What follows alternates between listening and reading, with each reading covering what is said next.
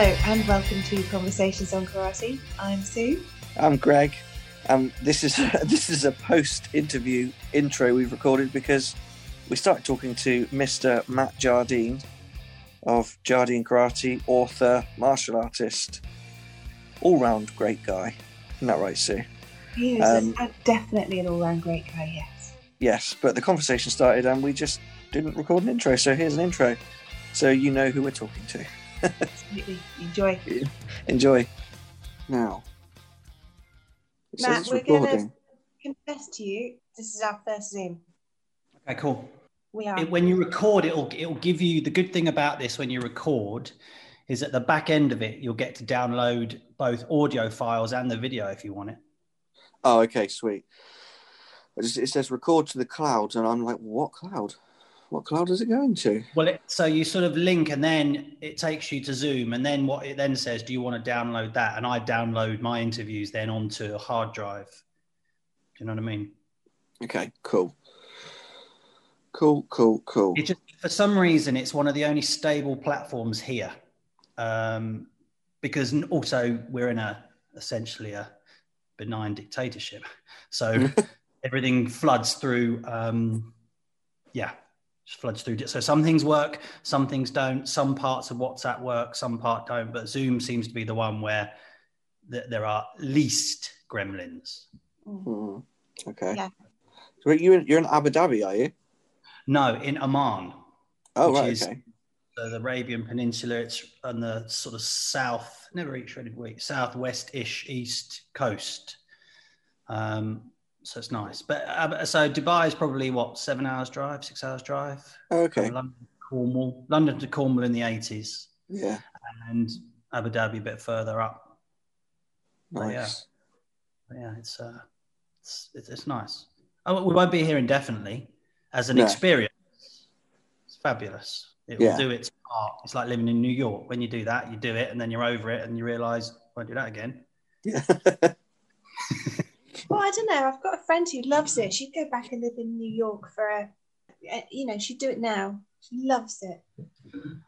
I did like living in New York. I lived on Long Island while I was playing tennis, but it was one of the things I'm glad so I did it when I was 19 to 21 or something like that.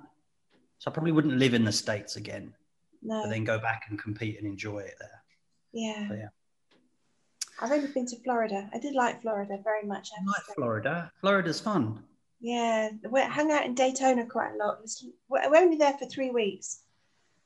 It's just they're just so, I don't know, just so laissez-faire about things. Well, I was at the Bollettieri Academy. And that's why I ended up there. That's where I was supposed to go and complete my sort of tennis training with Nick Bollettieri. He was Agassi's coach and Monica Seles for a bit and all that sort of stuff. So that's where I was up and down between New York and right down south. It was fun. Long time ago, whole lifetime ago. Yeah, I know that feeling. That was when I was in America, as a lifetime ago.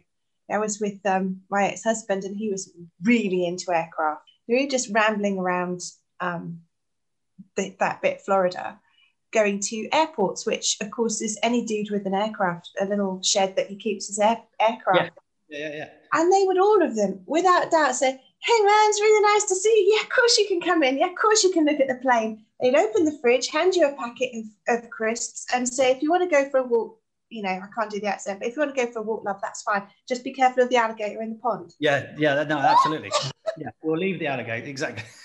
It's like, they're just so cool about it. No, it was an interesting place. And then South Carolina and all the Carolinas, a slightly different game again. I spent a lot of time there.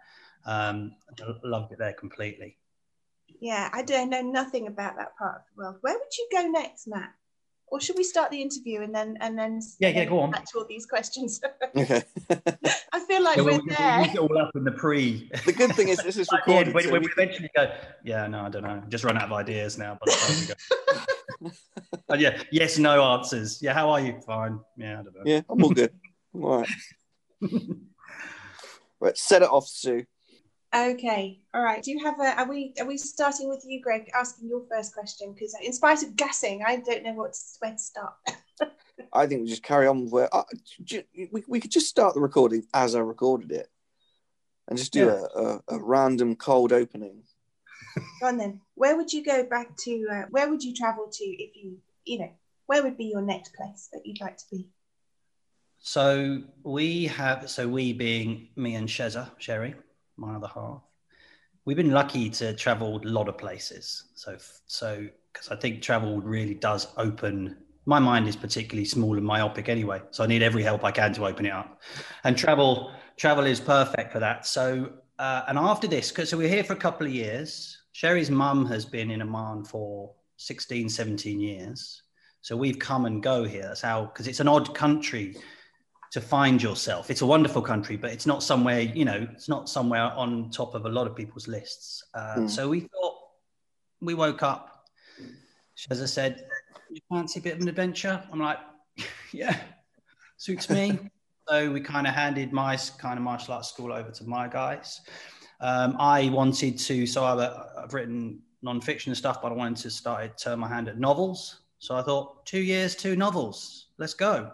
And so here we are. And we got here, and within 90 days, the world had locked down. So we came here at January, what are we in now? 21, aren't we? January 2020. How to Be a Buddhist Millionaire was coming out in March. So I was literally packing my suitcase to go back for the book tour and the signings and all that radio and whatever. No, and just there we are. The world is shut. So, and we've just kind of been here. So, but when we've done this, we wouldn't mind after. We're thinking, so we've been throwing around Portugal, possibly.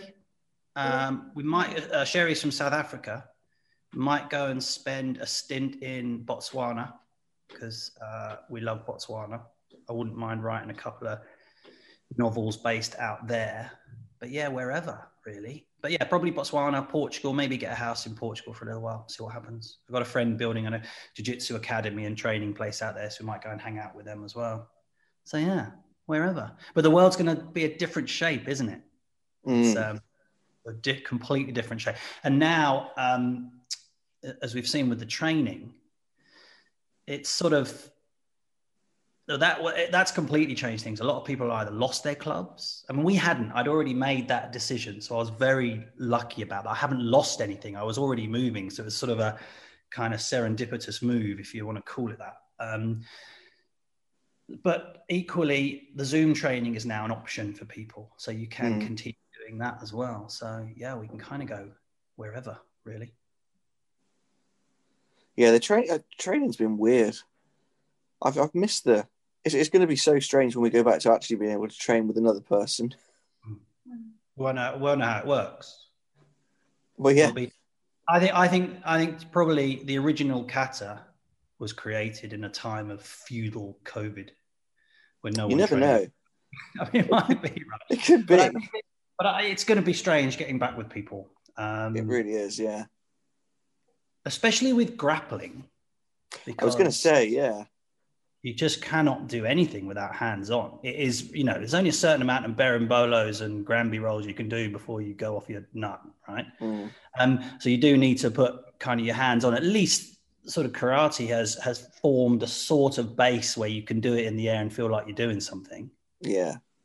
But yeah, grappling has really struggled. And I feel for the really small businesses and schools that, I don't know the size of your school, but probably most martial artists are just hitting above broke, right? They do it because they love it. They're paying for their mortgage. That's cool. But there's not a ton of money. You maybe, half a year of savings before your club goes out, maybe. That's majority of martial arts experience as business owners. Yeah. So we're going to go back to a completely different shape. Yeah, it's going to be strange if and when that happens. I think we've got at least through this whole year. Eh? I would easily, yeah. 2021 is going to be the same as 2020, and I think to think anything else is probably going to be a little bit disappointing for some people. I think crack in for a 2-year stint, and take it from there, sort of stuff. 2022. Yes. Let's hope. Yeah. You guys are in Somerset, aren't you? Am I right? We are. because my parents are in Cornwall. I know that's not Somerset. I realise the link is tenuous, as in I drive through it to get to mum and dad's. But there you go. But you're there, Somerset. Somerset, yeah. Nice. I love Cornwall. I do as well. Cornwall is where we'll end up settling. Like when we come back and have to do grown-up stuff, walk the dog on this beach rather than the sunny beach. Cornwall will be. I love it. The county that time forgot. You know what I mean? Like North Coast or South Coast or both equally? Do you know, I love one of the reasons I love Cornwall is because it's a county with so many different parts. You go down to the Lizard and it's completely different from Bude. And you go to Penzance, and I grew up quite a lot of time. I had an aunt uncle in Perranporth. So it was like a long time climbing Chapel Rock, with the old Victorian pool in it. And I just loved it. And that was Vicky and Barry. Fantastic. Lived in a caravan. I've always lived in a caravan. Never done anything else. And Barry used to be a drummer for Shawaddy Waddy. He's been in the circus. It's just absolutely insane. So we spent our summers with these people. It was very cool. It was very cool. I love it. I absolutely love it. I've got so many childhood memories of being in Polperro. The shy horses that used to pull the carts down, and always used to buy the fudge from Polperro because it was the best fudge in Cornwall. It really is. Horses. Now here's a thing. I don't trust them. I don't trust something that is bigger than me and can take my head off easily. And I say this because Sherry, South African, right? Just ride horse. She, there's pictures of her as a kid with her horse in this big back garden on the gorge, just holding on, just her swimming trunks on and holding on to its mane type of stuff. And my experience of horses, as much as I love them, is pretty much asthma attacks and fear. It's not that romantic. So my next book won't be about the romanticism of horse riding. My first instinct on now I'm a bit older. I love it. Shy horses, great. My first instinct is, no thanks. It's like, fighting in the heavyweights, being 5'8", which is about my sort of thing. But for those who can horse ride, I tell you, Sherry's uncle, who's now, no, not her uncle. Is it his uncle? Dad's brother, that's uncle, isn't it? Yeah. He's at 80 and still rides horses like a child, like it's just unbelievable. And I only don't like because I'm jealous. Anything I can't do, I'm jealous. I'll do my best to bring down those who can do it. And That's the spirit. Yeah. Oh, way to go. If you can't do it, get everyone else below your level so exactly. You can look like you can. It's a perfect number one martial arts tactic, right? Yeah, I agree. Greg, what do you teach? I know it's karate. What do you mainly? You were going to say what style, weren't you? I wasn't. You were going to use the style word. I know. We're predominantly Shotokan, but we're kind of we're moving away from it, I think, aren't we, Sue? That's exactly the answer I wanted, because that's right. Because most people are now, aren't they? They are predominantly something until they realise that the predominantly was, to quote Master Ken, and then you just realise, and then just add your different bits until it ends up as something so far removed that you forget what it looks like. Yeah, definitely. Well, hold on. Where's Sue gone? Sue's gone. She's left us. She's gone. Bye, Sue. Anyway, until she comes back. So, what style is it that I'm using the style word now? I'm the same as you, but I'll go predominantly Kyokushin. So I always, when people ask me that, I always go like, what kata we had growing up, right? So the pin axe, but also Goju stuff, Yeah, Kyokushin's a funny one. It's got so many. Yeah, it's got loads. It basically steals from everywhere and does them all really badly. And then you can tell a Kyokushin kata adept performer by the general sense that they're like, the look on their face is, oh my God, can I just get to the fighting? That's how you.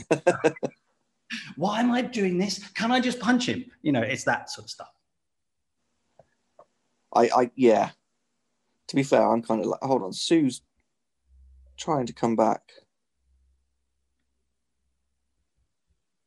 Oh, here we go. What the hell, Sue? What, was it just me? You just leave. Yeah. Just left us high and dry. I finished my Shire horse complaint, and then bang, soon Yeah. we were like, "Oh, is that?" I didn't know she was that I'll fond. take it. Something that nobody knows about me is that actually Shire horse insults are something that I Just can't. cannot. That's the red line for me. It's the red line. It's just I can't do it. Yeah, don't go there. Well, Sue, before you rudely left us, we were talking about kata and styles. Styles, that was it. Yeah. We did that conversation. Yes. Okay. So Matt, you were saying about Kyokushin. Let's carry on from there.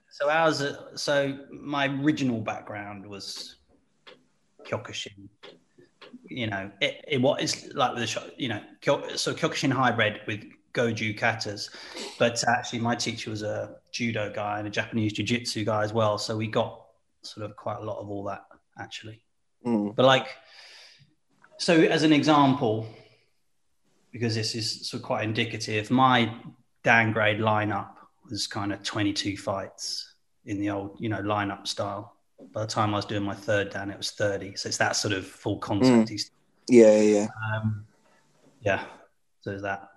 And then later, it's sort of, they had a points fighting section to it as well, of course, as, more juniors came through as the years went on, when it wasn't late 80s, early 90s, or whatever it was. And then sort of softened, like pretty much all karate, really, I think, now. Yeah, definitely. I think there's still a place for that kind of testing, though. Yeah.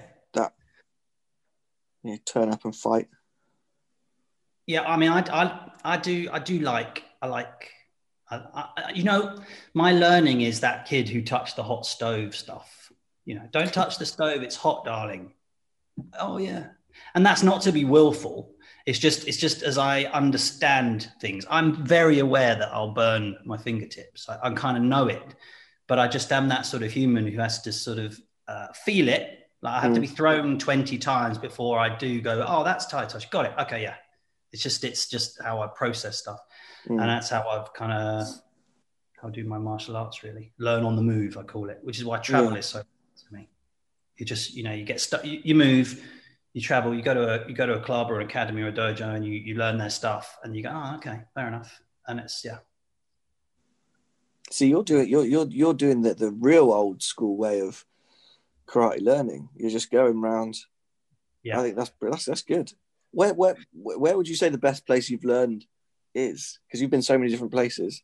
Yeah, so I have to, and I still 10 years on, or coming up to 10 years on, have to say the most I've learned about martial arts is from BJJ. Good segue. And annoyingly, about my striking and my kata too. Because, and I resisted this for so long. I so pitched up at the karate as the karate man who was just coming to show that you want to try and double leg take me down, take this. Oh no, not that knee then. Okay. Well, I'll take this, but apparently not that punch either. But until you just have to give that up, right? Now, this isn't for me to say grappling is the thing, because I think my striking has got better because of my grappling, and I think I bring things to my grappling that not from karate that just grapplers don't see. Yeah. That's only the punch in the back of the head that's not allowed. But BJJ, annoying that. I've come to terms with it, as you see. Yeah. Let's talk about BJJ, because I feel like BJJ doesn't like karate, and karate don't really like BJJ that much either. When I went to, I didn't go for long at all, but it was very much. I didn't say that I was anything to do with karate because I just knew the kind of stigma that it was. But I did find that, like you said, that the karate did help. There was things I could do that other white belts there couldn't do. Yes. You already come with a physical intelligence, right? Yeah. There's definitely a dissing And it's because of, and I know why it is now, because it's because of that 3 years to black belt, right? Whereas you're not even out of your blue belt by then. No. That's one thing I wanted to talk to you about. But what they misunderstand is there's not a black belt in karate. Well, there might be, but let's leave aside the stuff who are getting easy, right? Because that's just, it's not even. But it's the equation levels are different. So it's the old idea of that in karate had never said black belt, you've made it. The kind of classic line is you've just done your warm up, you've sweat on your brow, now you start learning. Yeah. But a BJJ black belt. So I would switch the whole thing up. So for me, and I think I did a post about this, that I'd put money on a purple belt by a downgrade any day, any style, anywhere in the world, right? Mm-hmm. But that's because they've done the same amount of. So what you need to do is Malcolm Gladwell's thing. You need to go into the time spent on the mats. So a first dan in BJJ is a third dan. By third dan, you're getting all right, aren't you? I think you can have a fight then. And BJJ can all fight at first dan. And the reason they do it is because, and which I really like, being the kid that touched the hot stove stuff, is that you are on the job immediately. On the job immediately. Now, whether that's because of a bit of cultural laziness, because I can't be asked to go through the details, so just fight. In some schools, maybe, or whether it's that is because that's just the way to learn. What happens is after 4 months, everyone is battle tested. Yeah. To varying skill levels, obviously. And I would suggest that being involved in it, I would suggest that isn't true in karate. No, 100% it's not. And so you can go, the reference points are physical. And that's why BJJ give karate a hard time, unless you then get hold of them and they go, okay, this person is tested, is battle tested. It's not really a style fight. It's an effort fight. It's like, so I guess sing, I've just launched my first album. Oh, brilliant. You got a good label. No, I just recorded it in the bathroom and sent it to YouTube. You're a proper recording artist that can have the ump. And I think it's the time spent doing it to a high level, I think, the testing ground. I agree. That's the one thing I noticed was the first class of BJJ I went to, the last, however long it was, 15 minutes, we were rolling. Yeah. 3-5 minutes always finished, pretty much. And I was like, well, okay, this is great. Like, I didn't do that well. No. And it wasn't kind of like, just do what you want. It was, this is the thing we want you to achieve. Yeah. Go for it, kind of thing. Or this is the position you're going to start in. Your job is to try and escape. His job is to try and. But it was live. There was some form of live training. That's the word, Greg. It's live, and that's it. That's it. There's a full stop on it. That's it. It's live. Yeah. And it comes from, and which is, I think I've always taught like that actually. But it comes from, you go back to front. Most, I would assume, now I'm making big generalizations here, which is, I'm the guest, I'm allowed to, right? Yeah, exactly. Of course you can. But I think so often you'll see in striking arts, you're taught immediately, right? And then eventually it's put into a game. Where actually, that's the equivalent of that is literally going to school as a child and learning to walk before you just stand up, fall over. Whereas BJJ is, and how I think I like to teach is, okay, let's do the full game first, right? You don't go to rugby training to train. You go to rugby to play a match. Yeah. Right. So let's play the match first, see how bad you are, and then we'll fix what needs doing. So it's a complete reversal. We have a look at what you've got, and if it doesn't need teaching, then I'm not going to bother. Great, you got to great conversions, great passes. Let's leave that alone. And I think that's true. And again, not all BJJ. The only BJJ I've experienced, I'm at Roger Gracie's, and the other thing it's quite a nice school is because Roger is about the most nasty, kind man I've ever met. That guy has so much humility, is essentially the world's greatest for BJJ, kind of the GOAT. When he fights you, he'll go for you, but he is proper humility, right? Proper humility that I would only ever dream of having. He's just a genuine, but not soft. I mean, he's you know, you don't get to where he is being soft. And so my experience has been that he's just a very pleasurable guy unless he's choking you, and then he's not pleasurable. But it assumes, so we do the fight, then see what needs fixing. And I think that for me anyway, that was a complete turnaround of martial arts experience. See, that's one thing, because Joe and I, we're kind of redesigning our syllabus at the moment. And one of the things that keeps cropping up in conversation is kind of what, not what you put in the syllabus, but is stuff necessary to go in there, and not double grading, but assessing where the person is and not just making them do something because it's in the syllabus. Do you know what I mean? So for you, if you're watching someone roll and you go, well, they've clearly got this, you know, they're at a level that's far beyond a white belt. Would you then say, well, they haven't served the time, so they need to carry on wearing that? Or would it be, I'll progress them a little bit faster because they're clearly better than That's a great the grade point. they are? That is a really good point. And I had exactly this with our syllabus. When I first switched from the kind of the old school, you know, time to go away, do your own thing, son, blah, blah, you know, that business. I was just parroting the syllabus I'd grown up with. Yeah. Young cats, you know, we had the lines, but until I started just systematically slashing stuff away.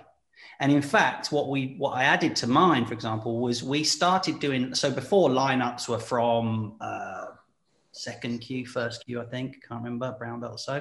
We started doing lineups early. We got little ones. I mean, they're not killing each other. What I'm saying is they're playing the match. They're playing the match straight away. So then we just found, well, we just don't need this technique. This just isn't going to serve us, because in our school, you're allowed to grapple, take down. So why bother with this when you're not going to use it? And we found a sort of a natural stripping of the syllabus. Now, I left it in the syllabus, but when the grading come, I'll tell them, listen, I know what I want to see. And the same with you. I will jump people if I feel that lesson's been done. Yeah. But equally, that mat time, though, Greg, I think, there's a humility thing to it as well. So I've had very good athletes come, right, who just too arrogant. So I've held them back. Oh God, yeah. Because you've got another thing to test there, right? Or another thing to kind of modify. Yeah. But I love people who are thinking about their syllabus, but it takes a little bit of I had real self-doubt doing. I mean, that journey's been going on 12 years. I had real problems doing that at first. You know, I was the big fake, and how can you change, and how dare you? You know, 100%. Until I was just like, I just get over that. And then I went on this competition spree where I was competing kind of every month. So MMA, jiu-jitsu, just to wear and tear everything, and then go, right, we'll find out what's staying in just from that. And also I tell my guys, listen, this could change. What I'm saying today, you know me by now, what I'm writing today is not what I'll write next week. So one thing you know is I'm incredibly inconsistent. Just be ready. Yeah. Sort of stuff. Yeah. So what do you, this is a weird question, but what is your kind of primary thing that you teach now? Do you teach BJJ, or do you teach karate with kind of, I would say, with BJJ? Yeah. So I would refer to it now. So I've kept it as Jardine Karate. And when I named my school, the reason I didn't go for a Japanese name is because I'm not Japanese. I'm not suggesting other people don't need to do that. I just felt that my name's Jardine. I grew up doing karate. There we go. That's about all I was prepared to do on time, right? But it's kind of karate by name only. So this is the ethos that is in my head when I'm teaching. I think for myself and for my guys, the plan is they can go to any country, in any style, any art, and compete, right? Whether they get absolutely trounced is another issue, but they could go anywhere and do anything and not be completely, I don't know what that is. That's the kind of the goal that drives that, which then does include, of course, the ranges, strike, clinch, takedown. So it's always based around that. Now, of course, you've now got kind of 3 programs, right? So which is quite good to teach with because it makes it a bit more interesting, but it means you're constantly coming around. Like we found when originally we were striking and BJJ, which was my experience. We took teams into the cage thinking, the wall can't be that hard. That's a different game. That's a different game again. Who put that wall there or that fence? And you'd sort of done what the karate guys had done to BJJ. I'll hit you with a knee or an elbow on the way in. I'll deal with the fence. It's a fence. Oh, right. Oh, apparently. So then we changed the game again. Sam Creasy came down, showed us some fence work, and then the whole thing evolved again. So now we've got a syllabus section where you go, okay, we have to pay it. The clinch is not hooking around someone's neck and hoping for the best. Yeah. It's a whole different system. So it just keeps changing. But yeah, the plan is anywhere. So someone finds themselves in Thailand, want to go to a Thai camp, off you go. You'll be tired, your legs will be sore, but you can do something. They'll know you've done something. That's the sort of goal. I really like that. I think that's a really good end goal for the syllabus, actually. Yeah. And it's something I've never actually thought about, believe it or not. That makes a lot of sense. And it includes as well the humility aspect, because one of the aspects of going into someone's home, the Dojo Academy, right, is don't be a dick. Yeah. So, and that's important because you're not going into someone's house to change their decor. You're going to say, I love your sofa. Can I just sit on the pink cushion because it looks great? I'm not coming in to change it for a green one. Yeah. And I think that's as much a part of that journey, because once you go in going, I'm here as a karate man to show you BJJ why you suck, is a different conversation to, listen, I've done karate for 20 years, but I really have no ground game. Can you help? And the world, I tell you, from that, and to be clear, I didn't start with that attitude. Okay. I was trying to change the decor. BJJ, you have no idea. Take this knee, son, until, that gets choked out of you. But then what happens is then the world opens up a bit. You start to meet someone who Greg, and Sue, I'll say, because Greg's your teacher, right? I will say this. When I was growing up, you and me would not be teaching, would not be talking. That's how antiquated that nonsense was. Do you know? It really was that stupid. Oh no, everyone but the school I was training in had no idea. This was my, and so you just kind of inherit that view. But that's all gone now. That's the one thing I love about the podcast, the martial arts community, that if you're open, you can go anywhere. And it's not a default of martial arts. Self-growth does not come from martial arts by default. You have to be prepared to go, actually, yeah, thanks, man. I had no idea that's how that works. So going into everyone else's dojo is as much a mental thing. And if you're mental, like we all are. If you're that's a good one. If you're open, I think you create friends all over the place, the place, and I like that. I mean, what am I? 48 now. I'm not an angry young man anymore. So I just want to go and learn stuff, and I think. Yeah. I was always very kind of like, I could never go into a place even when I went boxing, my brother has boxed for years, and I used to go with him, and he would always bring up that, he's done 20 odd years of karate, and I'd be like, shut up, what are you doing? I don't want people to know, because immediately as soon as someone hears that, they go, oh, let's put him in with this guy. And that's what happens. My boxing coach, Clay O'Shea, man, he had... So obviously to him, I was Karate Kid, right? He was the most East Ender, but Clay, I love him so much. He was on Dragon's Den. He had this thing called the Abs Pack. He's the coolest guy ever, right? But so in the first Rogers I went to was next to, where was it? Next to like a dry... There was like no roof. It had tarpaulin and it was cold, and Clay had a little kind of breeze block gym. And you just heard him swearing. And I remember going in there, and now that's training. What is that all about? I never came out there not wanting to die. I'd come out and Sheza goes, how's training? I can't even text you back. My thumbs don't even work. Nothing works. That's hard training, right? Gosh. Sue, have you done boxing? No, I haven't, but I've done a lot of sparring with we've done an awful lot of standing up and sparring. So I guess not, but not actually boxing. No.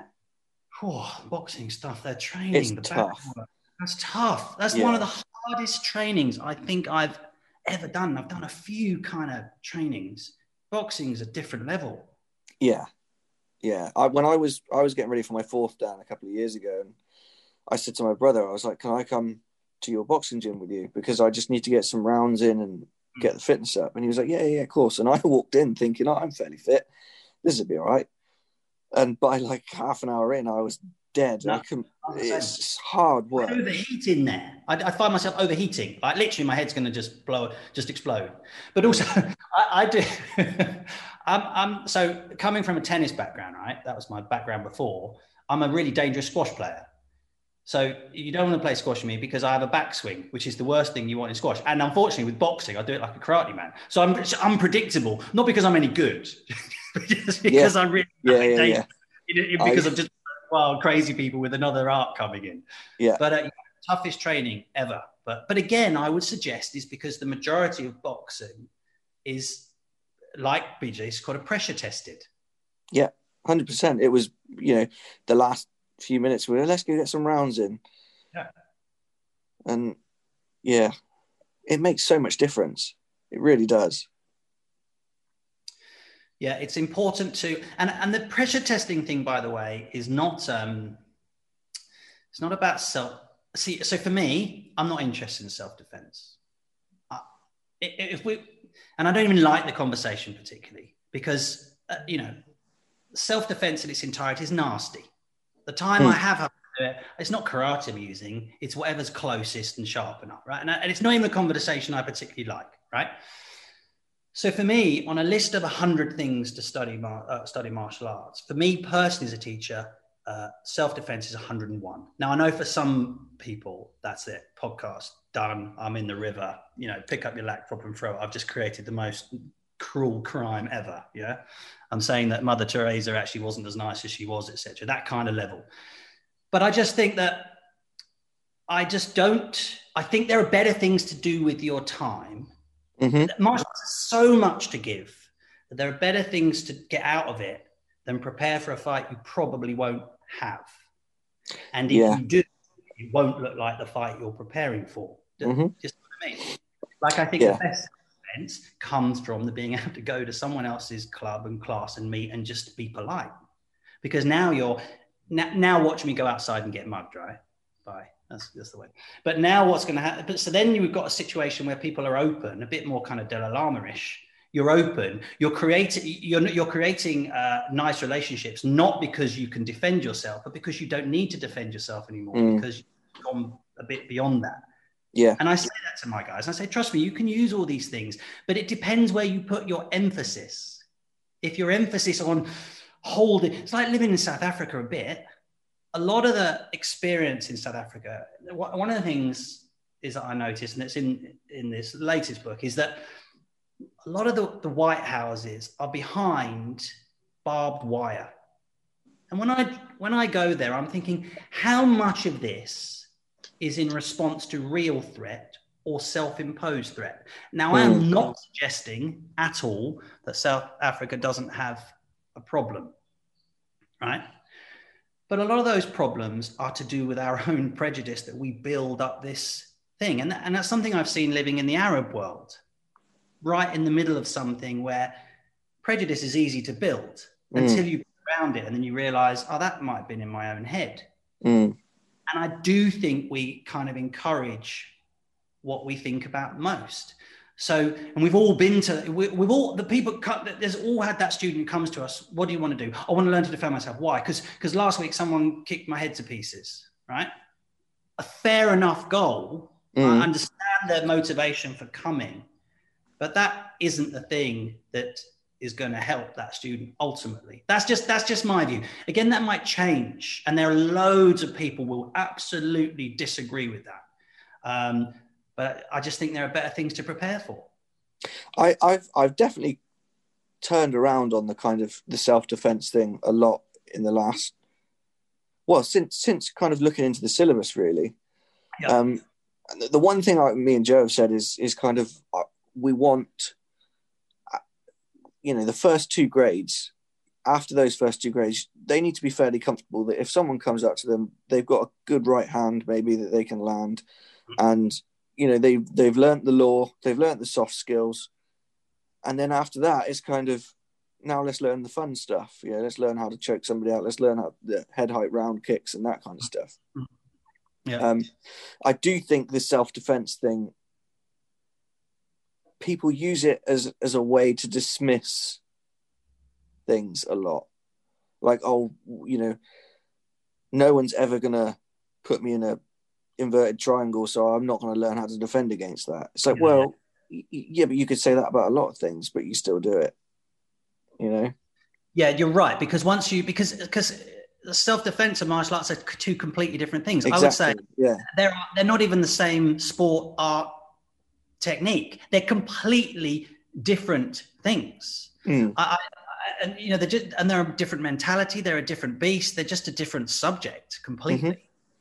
And I agree with that. I do think people then negate all the kind of superfluous moves. And I say, well, no, we're not doing that because you're ever going to use it. Well, what's the point? Well, no, there is no point in writing a novel, but I want to write it. So, and it's the same with any spin. I like, so Ido Portal talks about it as cognitive koans. So create difficulties in the body, mind. So just to keep pushing yourself, brain training essentially. And our martial arts program is for children is based on brain training, just cognitively challenging the body for no other reason other to operate left, right, up, down, just get everything moving so that you're just, more able. Literally brain gym using karate. Yeah. Yeah, and I think the self-defense thing as well is like you're someone, like you said, you don't train for self-defense, but if you found yourself in a fight, you'd probably do all right. You'd probably do fairly well. There's crossover there. That comes out of the testing background, doesn't exactly. It? Yeah. It's the same with any MMA fighter. You're where are you? Brown belt, right? Me? Who? Yeah. Sue, yeah. What do you feel? Because of course, this is the other thing that, and I speak to Sherry about this. When I've had conversations with my female students and the girls, some of the things they tell me that they have to experience. We have, at the moment, we've got quite a big bunch of kind of, who started with me as children, young children, who are now at college and uni and stuff. And some of the things that they tell me, that doesn't happen to me in my work. So what is it? What do you think of self-defense, Sue, with martial arts? Is it a good thing for you do you come to do it sort of thing? No, I didn't really come to it for martial arts. For self-defense at all. I think that a lot of the things that I've learned could be very useful in terms of self-defense. Because we've taken what we've learned and we've tried it out in self-defense type scenarios in class, which is useful. So things like just breaking someone's hand off your collar, breaking someone's hand off your wrist, giving somebody a good hard kick in the knee, if that's all you can manage, just to disable them for a second so that you can get away. But I mean, that's a lesson that I learned a very long time ago from reading and seeing it. If you're attacked in the street, make a lot of noise, kick them hard and run like hell. Is the general experience to women. Yeah. I think things that, like you say, a lot of women experience don't happen in a nightclub, in a pub, in public. Those are the things that you're trained to look out for. But most of the things that happen to women happen quietly by people that you really don't want to upset. Yeah. And that's difficult. That's really difficult. And I think that's where maybe martial arts is helpful as a whole thing, because I think you learn to begin to trust yourself, trust what you're feeling.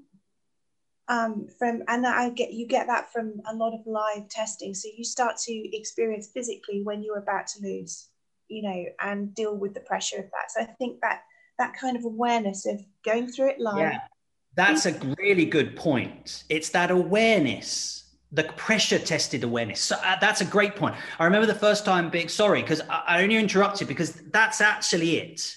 It's almost isn't the technique, is it? It's the fact. I remember the first time I was mount, right? Someone's on me, I'm thinking, oh, I just want to die here. It hasn't even not doing anything yet. The fact that I've got someone that close to leaning on my chest and taking all the stuff I can't breathe, and there's no choking yet. They're not even bothering with the karate guy to choke. After a while, that sort of it's not resignation, acceptance. That's a different beast. And I would argue now we start to move slightly more.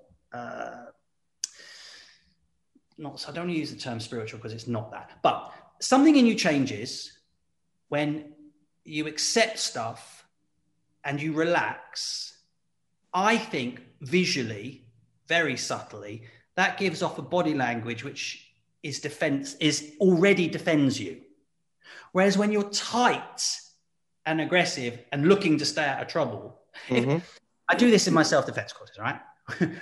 I filmed various people and I'd say, which one of these people would you attack? If you had to have if you were the person attacking and you wanted an easy day at the office, which we all do, and I have a list of people, which one would you go for? That's the way to do it. Because then I would suggest, okay, you're pretty easy to attack because you look like someone who needs a good hiding, right? And that is mostly, it changes once we change. With acceptance, we soften. Like, for example, I look at the likes of the Dalai Lama. You don't want to attack him. Not because you think he's going to do a flying triangle, double leg sweep you, and actually somewhere in Tibet, they've actually taught him to be some killer. There's just something and I would suggest, and I'm using the big examples, I would suggest you look at the likes of Nelson Mandela. Not now, of course, he's dead. But do you know what I mean? There's something in those people that it's not fear that makes you not want to attack. There's something else, which brings us back to the sharing and being able to go into someone else's home and speak on different podcasts and different styles where friends are made. Now, I know that sounds a bit cliche and a bit corny, but I'm going with that because I love how that makes me feel. And also it's made me more friends than any of my first 15 years in my hardened, I can fight anything arts. Now it's just travel because we can go anywhere. Yeah. So I could have changed that next week, but I like that idea. I like that more kind of that constant releasing of stuff. I'm always looking to since the hardest part, so since the pilgrimage, I'm not trying to add anymore. I'm trying to let go. And that's hard for me because I'm a natural adder. Just letting go as much as possible. But no, so that just sparked that off. Awareness and acceptance, I think, are key skills. Maybe that's the higher level martial arts. I'll find out if I get there ever. Who knows? Maybe. Yeah. But yeah, just going back to the self-defense for girls thing, I think that I'm sure that men feel real fear when they're, sparring and what have you. And I certainly know that I do, but I think going through that fear and having people, definitely much stronger than you, having the better of you almost all the time, you have to go through that fear over and over and over again. And I think that moment when you realize you're about to lose is almost helpful, because then you start to learn, like you were saying, then what you're going to do. You've been put in a position, like Greg was saying earlier, you've been put in a position, now you can do this to get out of it. And it's, if you can use that physical part of it and also realize that there's a mental option there as well. But like I say, most of the times that women are going to be put in really awkward situations, really potentially dangerous situations, will be quiet. Yes. With people who are friends, or you can't have that. You can't just suddenly punch your best friend's husband in the face or take him down because he's caught you in the kitchen in a barbecue. Yeah, that's really good. You can't do that. Spaces, yeah. That's how so much of this stuff for women happens like that. And that's sorry, carry on, Sue. Right, because you're not going to be doing that out in public, or I know it's public, but yeah, no, absolutely. This is what some of these kids were telling me. It's that sneaky stuff. It's the out of sight, out of mind. That honestly, I'm not all guys, but I don't think a lot of guys, including me, consider that. We don't think about that because we're not doing that. I was going to say, no, yeah. if I teach, this is another thing I've been thinking about recently is, and Sue, you'll attest to this, is if I'm teaching something in class, I'm teaching it from my mindset of here's someone being super aggressive and having a go at you, and it's like that probably won't happen to 10-year-old Finley who's down the end of the class, and it probably won't happen to Sue that way. But that's the only way I know how, because that's the way it works to me. That's a good point. So I'm teaching self-defense, but who am I teaching self-defense for? I'm teaching self-defense for me, and I'm teaching it for maybe 2 or 3 other people in the class who are around my age, and there's also a guy. That's a really good point, because it will come from the memory of last time when we faced it, which was probably as 19-year-old guys, testosterone 19-year-old guys who were aggressive. So our self-defense experience that we pass on becomes that, right? Rather than that's a really good point. That's why so I do teach self-defense, but it's a completely separate course for my martial arts stuff. It's a different. It's called the Street Smart Toolkit, and I don't have a gi. I have jeans and a t-shirt. It's a completely standalone thing because which makes sense. Because and then I don't have to get involved in that, right? I say if you want to do martial arts, come here. But that's a really good point. Our last memory is as the aggressive 19-year-old, and that's what we pass on, and that's not that useful. But I love that. Clearly you could do that you just assess that in your own syllabus and you have those realizations. I'm really concerned with the people who are not accepting that limit. There is absolutely no problem in our failures. In fact, it's not a problem. I encourage them, but it's the willingness to go, oh yeah, no, that didn't work. And I'm going to change that and be prepared to keep adjusting and changing. I think that's the key, right? Yeah. Which is something that a lot of, again, going back to the 3K talk, is that's not what people do. No, is there's a fear of change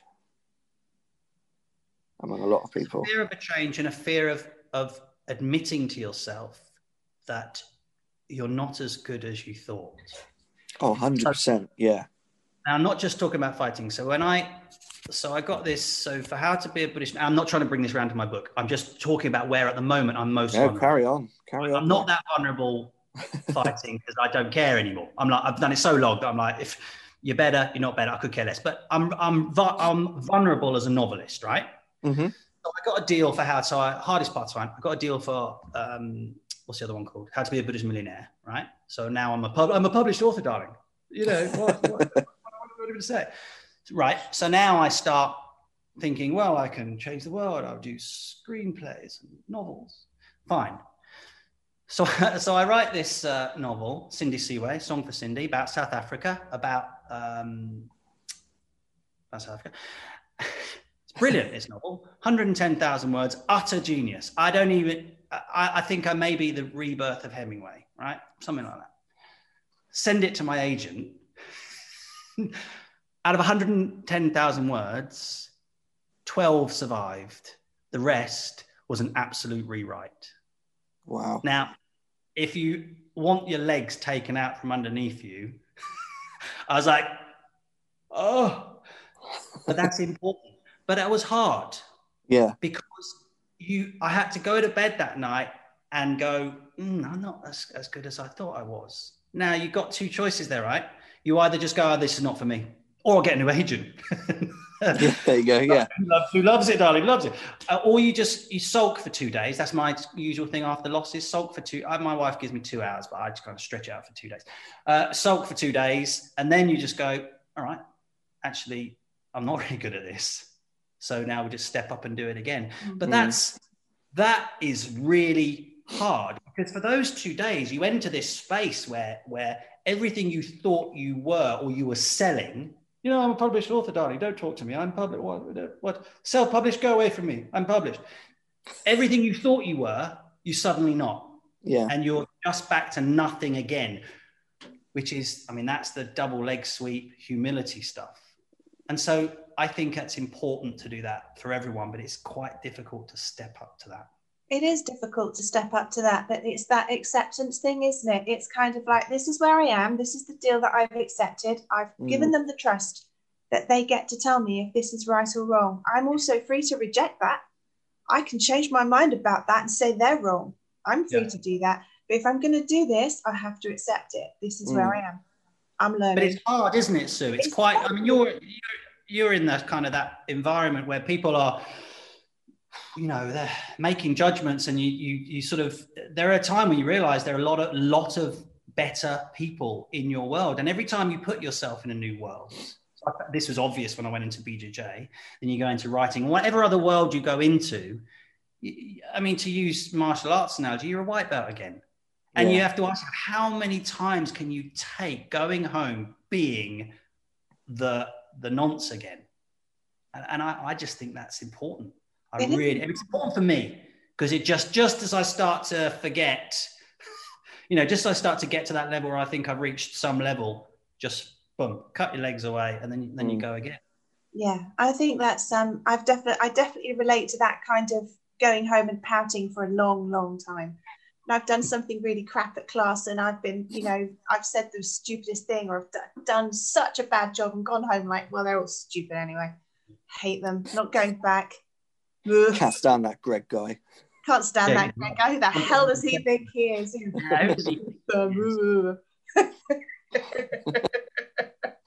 that what I sound like? It's what it sounds like in my head. But no, then 2 days later, you're like, well, do I want to do this? Yes. Okay, well, I'm going to have to learn it then. I'm either going to have to get better or find a different way to do it, one way or the other. But that gap, though, Sue, this is really important, and I'm a big believer in that gap between. So I think it's useful to always where is your starting line, and it doesn't matter where your starting line is. NBA superstar, can't throw a basketball. It does not matter. That's a starting line is not a judgment. It's just an observation. Once you've got your starting line, then you know what work is left to do. But that observation, so in this kind of dark zone, oh, I'm not very good, right? There is a patchwork, and I'm going to use this term because I know a lot of people will be suffering right now, of possibly depression, where you're quite sad of how underwhelming you are, right? Now, making that then gap to get across that patchwork, 2 hours, 2 days, whatever it is, and then decide, right, I'm just going to step up. I'm going to show Greg that, you know, I'm whatever. Yeah. Not everyone makes it across that gap. And part of I like to do that, I want everyone to get across that gap. You can have that, who am I to say? That patchwork of depression, fine. But I think the key is certainly of my role as a teacher now at my age is to get people across rather than to back up, because it isn't a default to go rubbish, sulk, go. A lot of people stay here, and that gets wider and thicker and deeper until you then just, and when we see that story time and again, and you look at reports of people suffering mental health, you know, that's what I'd like to get people across that gap. But what I've found is you can't drag them across there. Once you hit the low, all you can be is on the other side saying, I'm here. But you have to come out of that. And it's the key is how do we get them through that? Accepting that lack of, accepting the lack of belief and doing it anyway, I reckon. God, that got heavy quickly. It's interesting though, isn't it? It's a good, I've definitely felt like that after training before. You know, like people don't think, oh, you know, the teachers feel like that, but yeah, you do. I didn't know that. I didn't know that. Really? No, I didn't. I'm not staying on a podcast with a person with a high level teacher who lacks confidence. I'm off. Where's the X bun? Greg, did you have this? So I still hear it, right? Pad up and mitt up, because we did have head guards when I was growing up. Pad up and mitt up, and my stomach explodes, right? So I remember this. So I thought that'll get better by first, Dan. So you go second, don't you? You keep going, you'll just keep fighting until eventually there's a point where you realise, oh no, that's not going. That frightens me. I don't want to stand in front of that guy. That terrifies. I'm going to do it, But that's what changes. You start to, or I found I started to not I tried to outrun the fear. And when I realized that it was way faster, right? I'm like, just not happening. You then have the only other option, which is either give in or you just go, actually, I'm going to do it.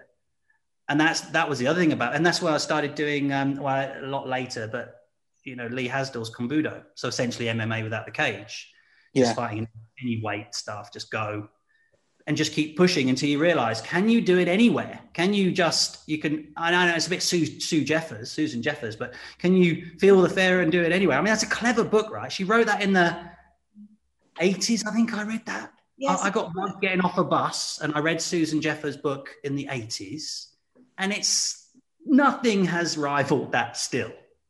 Feel the fear and do it anyway. And that's why I quite like Les's book, Anxious Black Belt, because it's honest. It's an honest book for that. When I read it, I think I wrote the forward for it or something, or I can't remember.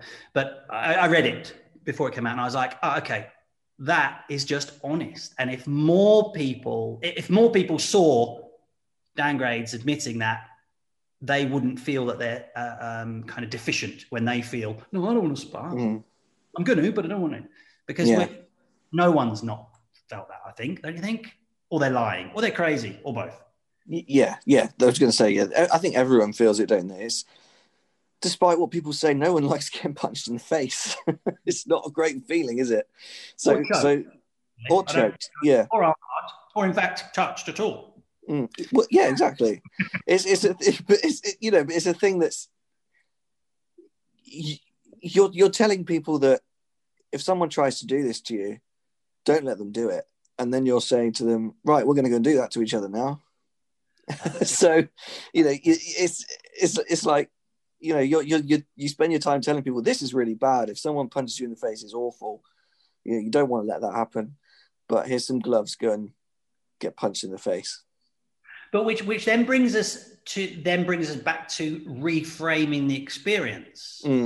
If the experience is based around, which is why I'm not self-defense oriented, as I say, I can have a fight, and I would suggest that some of our guys can have some as well. But what I'm saying is, once we reorient it, then the experience is about, here's something I don't want to do. Okay, now we're engaging. Why? Well, we're problem solving now.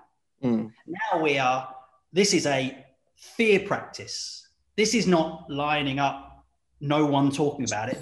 We are doing a fear drill. What's that? Well, we're sparring and then going, that feeling you've got now, rather than everyone going, looking down the line, am I the only person feeling like this? You then go, no, all of these people feel like this, and they're all doing a face that goes, I'm not feeling like this. But now we've got another subject matter, right? Now we've got understanding adrenaline, cortisol, boom, understanding the emotions. Now what we can do with it? Okay, we'll do a bit of Wim Hofing stuff, and then we'll see if we can control it that way. Now you have a whole new part to your syllabus, possibly, and I'd argue a much better skill that is then transferable because, and it ends up, again, people prepared to come from different corners of the world and talk. We just end up with that. Just people openly sharing stuff and not hoarding and going, I know it all. I reckon. It's my best accent ever. I've never done it before. I know it all. Now. It's like Yoda. Did Yoda do that? I mean, not really, but there is a mountain somewhere. Baby Yoda. He has a name, Sue. Come on. Does he? I don't know. He does. We're not going to go into it. I just know he's a thing. Is there a Baby Yoda? What? What's well, you can't just leave me hanging. You can't half say Baby Yoda and not explain what is it. What is this? Where have you been? I don't know. Am I? Where have you been? Yeah, true. Have you not watched? Have you watched we're going to go into Star Wars now, guys. I love Star Wars. I grew up with Star Wars, of course. The Mandalorian. Have you watched the series? Now, I keep seeing this Mandalorian. What is it on? Disney Plus. On what? Disney Plus. That's why. Right, Greg, give us the précis of the Mandalorian, please. The Mandalorian. Sue, this might not make any sense to you, but we'll go with it anyway. So, Return of the Jedi is done. It's set around 5 years after that. And it's a Mandalorian, one of the last of his kind. It's like a Western. Is Yoda a Mandalorian then? Pardon? Is Yoda a Mandalorian? No. It's not Yoda. I'll say that. But It's a baby Yoda. Wow. That's just amazing. You should watch it. It's good. I'm going to try Disney. What is it? Disney Channel? Disney Plus. Disney Plus. And while I'm there, I'll just watch reruns of The Lion King. There you go. We arrived on the planet, step into the sun. Here's the thing. Yoda. So this is absolutely true. When I was learning Japanese, my Japanese teacher said, because of the structure order, just say it as Yoda. Because with the question at the back end, it helped. It really helped. See, Yoda helps everyone. That's it. Yeah. Yoda's like the Mr. Miyagi, I guess. Oh, Mr. Miyagi. I do love a bit of Mr. Miyagi. Do you know, this is horrific. Do you actually, before I start, when I finished school, I went to France to play tournaments, then went to the States. Anyway, for 4 months, my very first karate experience, right, was in somewhere exactly like Cobra Kai. Oh, really? It was in one of those mall, those things. It was the same thing. We had headbands, man, black belt Cobra team. They had flashing bows. It's true. And I got there because I didn't start till, because I was playing tennis. So I didn't start till 18, 19 or so. It was only when I came back after my tennis that I started properly. Yeah, it really was that. So when I watch Cobra Kai, I'm partly looking at this horrific program that I adore, and partly looking at a scrapbook through my own life. It's brilliant. Yeah, painful that. Dear me. Did you Headbands. Did you have grudges against neighbouring clubs, and did you go and take them on? No, we didn't. I'd left before that. I'd realised, well, the actually reason I left is so one time we're training, and then so this guy, the teacher, Seiko Shihan, who knows, had an office at the back. There was like the office in Cobra Kai, right? Mm. Exactly. Until this is absolutely true.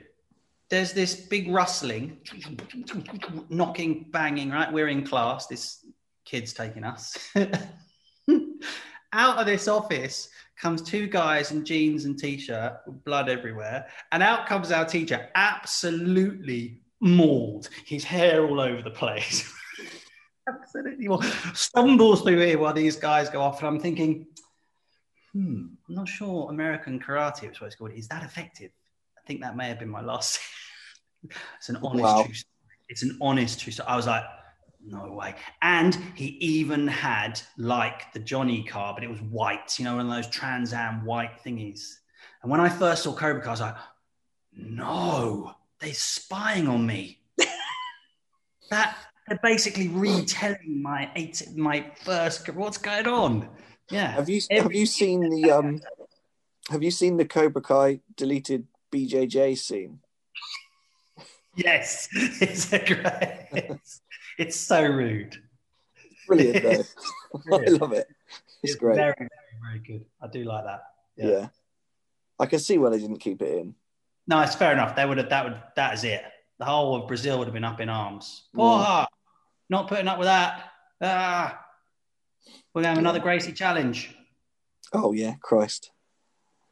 But that's all that was originally, UFC was the guys, the Gracies, doing the Oyama stuff, the Dojo Challenge. That's really, and their view was we should be able to go anywhere and compete, and they could.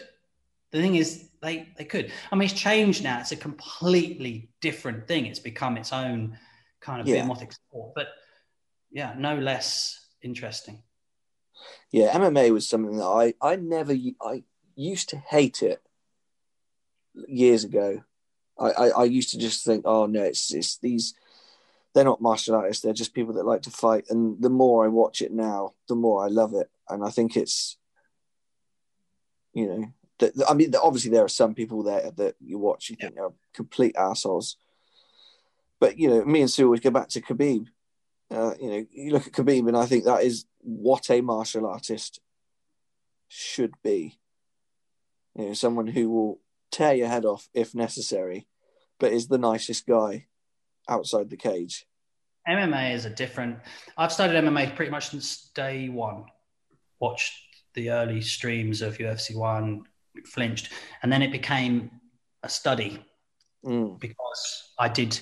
I was just fascinated that all aspects were tested. And because we did have judo and jiu-jitsu in our school, we kind of had that. It wasn't that foreign to grab hold of someone. Do you know what I mean? Yeah.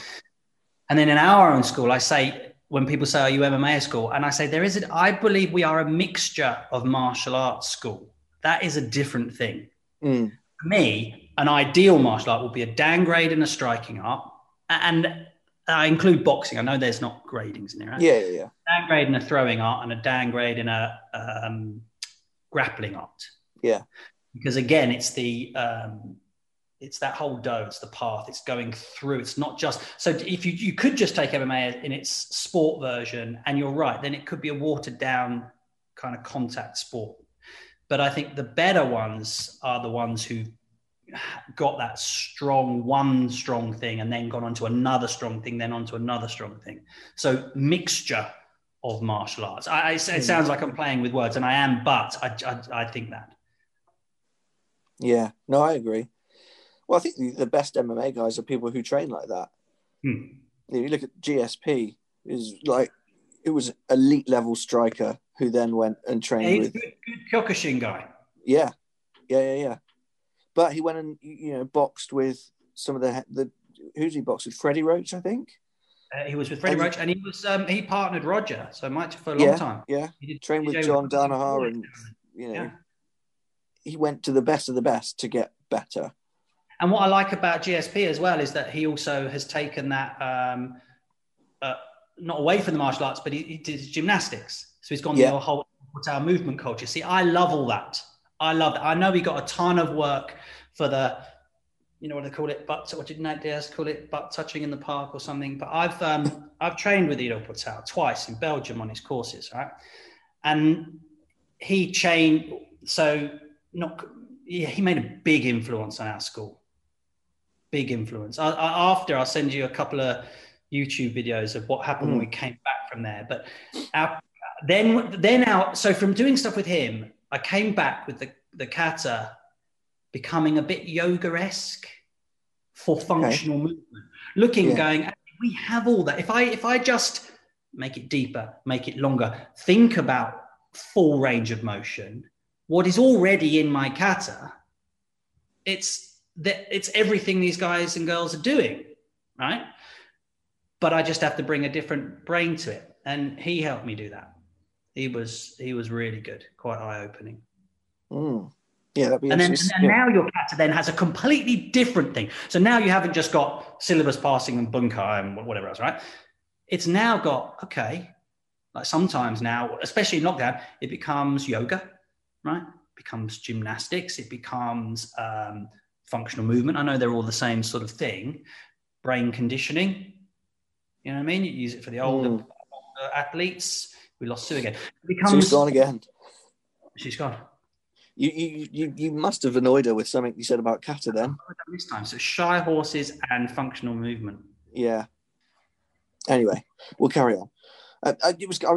You've done a good segue for me there, because I was going to ask you about kata. And hold on, Sue's messaging me again. Bastard internet is what Sue says. There we go. So obviously your syllabus, I'm assuming, is very rich in functional stuff. So do you find the need for bunkai and kata? So that is a good question, and it changes depending on where we are, right? So for me personally as an athlete, or artist or whatever it is, athlete, doer, I use kata quite a lot. One, because we've got nothing else. It gives you a start and a finish, and with that functional movement type thing, right? And I will also bring that back into the class, right? If I feel that the group as a whole, we need to understand something about the body, and we need a set pattern to do it, because it gives you a start and an end. It's easier that way. So, but also what I will do, like I will take something that we learn either from the cage or the tournament, or something we come back and going, right, that's not really working. Yeah. And then I'll isolate it in a kata. Hello. So Shire horses sent you packing and functional movement. And now I can't hear you, Sue. She's whispering. What's going on? See, normally Sue is the one who's organised and switched on. Yeah. And today, no, I can't hear you, Sue. I can lip read just about. That didn't look good. Oh, God, we're not going to translate. Sue's going to have great fun editing this one. Yeah, that's going to drive her mad, isn't it? It is. I mean, she's a bit mad anyway, but, you know. Sue's a little hungover, I reckon. Yeah. So kata, yeah. So then I'll either use it for that, you know, if we're working a particular part of the body, right? Again, kata has a nice start and end. It's just a good modality. You can do 5 of those. Go and do 5 of those, focusing on the way your shoulder moves, whatever. But also, we will then come back out and then go, because and this is what, you know, I said about, I learned quite more about karate from grappling than from karate. I found myself in positions in, how many times did you see that, right? Yeah. How many times? And early doors, super doors, you know, you just go, I'm not an idiot. It's not that. Whatever you've just told that, it's not that. But then I'll find myself upside down, inverted in a Kimura, key lock, and you go, oh. Now, people will go, no, it's taught standing up. It wasn't taught on the ground, so it must be something else. Might be, but my mechanics are the same, and that's worked with me upside down, so I'm going with that. And often I will teach in contrast, same as, so with writing, you want conflict, contrast, and character, right? So when I was teaching tennis, I would very often, particularly on volley, I would use one sport, so karate, to teach another. So then you've got that kind of dual contrast. It's easier to, and I will often use other sporting ideals to teach karate. Yeah. And so if we're up against the cage and we've got a problem, we see the Kimura, I will go, right, let's find this in the kata, just because it just helps reinforce from another perspective. And then the kata then becomes a tool rather than just something we fulfill just for the grading. So so I do still use it, but it now always has a purpose. Yeah. So I'm guessing you don't teach kata and then teach application. You kind of just use the kata to, you know, if something fits, it fits. Yes. Yeah. I don't do kata and then bunkai as such. I mean, of course, I'll pass on some things I've heard that I quite liked, but no, I will go again. We'll go the other way. I'll play the game. Right? And then identify, we'll play the game and then identify where it is in the kata, maybe. Again, just as a point of, we don't even need to do that, but could have done. Sorry, please carry on. I've had a tech issue. The computer decided to switch microphones on me. I don't know why. Sorry. Please carry on. We were talking kata. Greg asked me if I use kata, and I do, but I don't do kata bunkai as such. I do play the game, use the kata to identify, and I'll only then use kata either for functional movement stuff, sort of yoga-esque, gymnastic-esque, or to highlight something from another point of view. You know, the whole writing, conflict, contrast, character. If you use another example, you're more likely to remember it, you know, the black and white ratios, etc. So, that's when I'll use it. And sometimes I'll just do it because I like the shape and there's no other reason. And I want to do it and I'm the boss and I'm at the front. So we're doing that today. Yeah. Makes sense. But the reason I ask is because, you know, what I found was I learned a lot of application, mainly from Ian Abernethy, his kind of drills are the ones that I know best, and the ones that make sense to me, the ones that I use. Yeah. But I would always kind of be like, right, we have to teach this bunkai for this kata because, why not? But I found you kind of teach things that are a basic version of something better. Do you know what I mean? I completely know. So I'm teaching this inferior technique because it's more like the kata than a version that's not in the kata.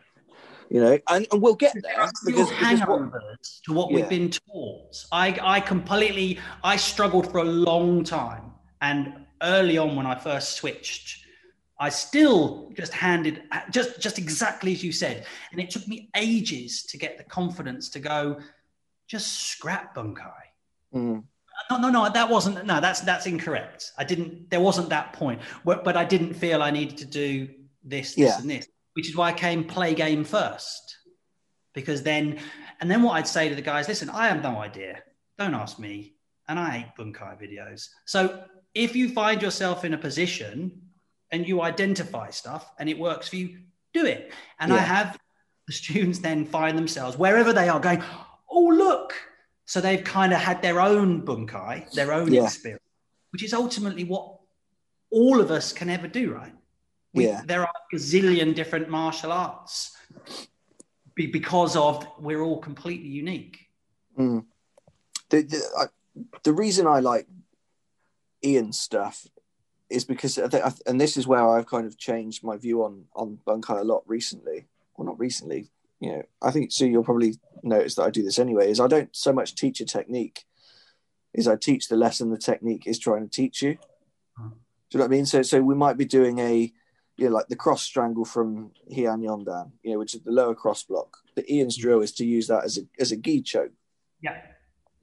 And that's where I learned that, where Roger, when I said, that the guy it was Roger on me. Yeah. And then when he finally decided to put his hands inside, the only positive thing out of that whole experience was me going, all right, got it. And in fact, the way you cross collar properly and the way Roger does it, he curls his hands and pulls you in. And then you just let you go. So, but I'd never seen it anywhere else, and it was upside down, or I'm on my back actually. That it hits you.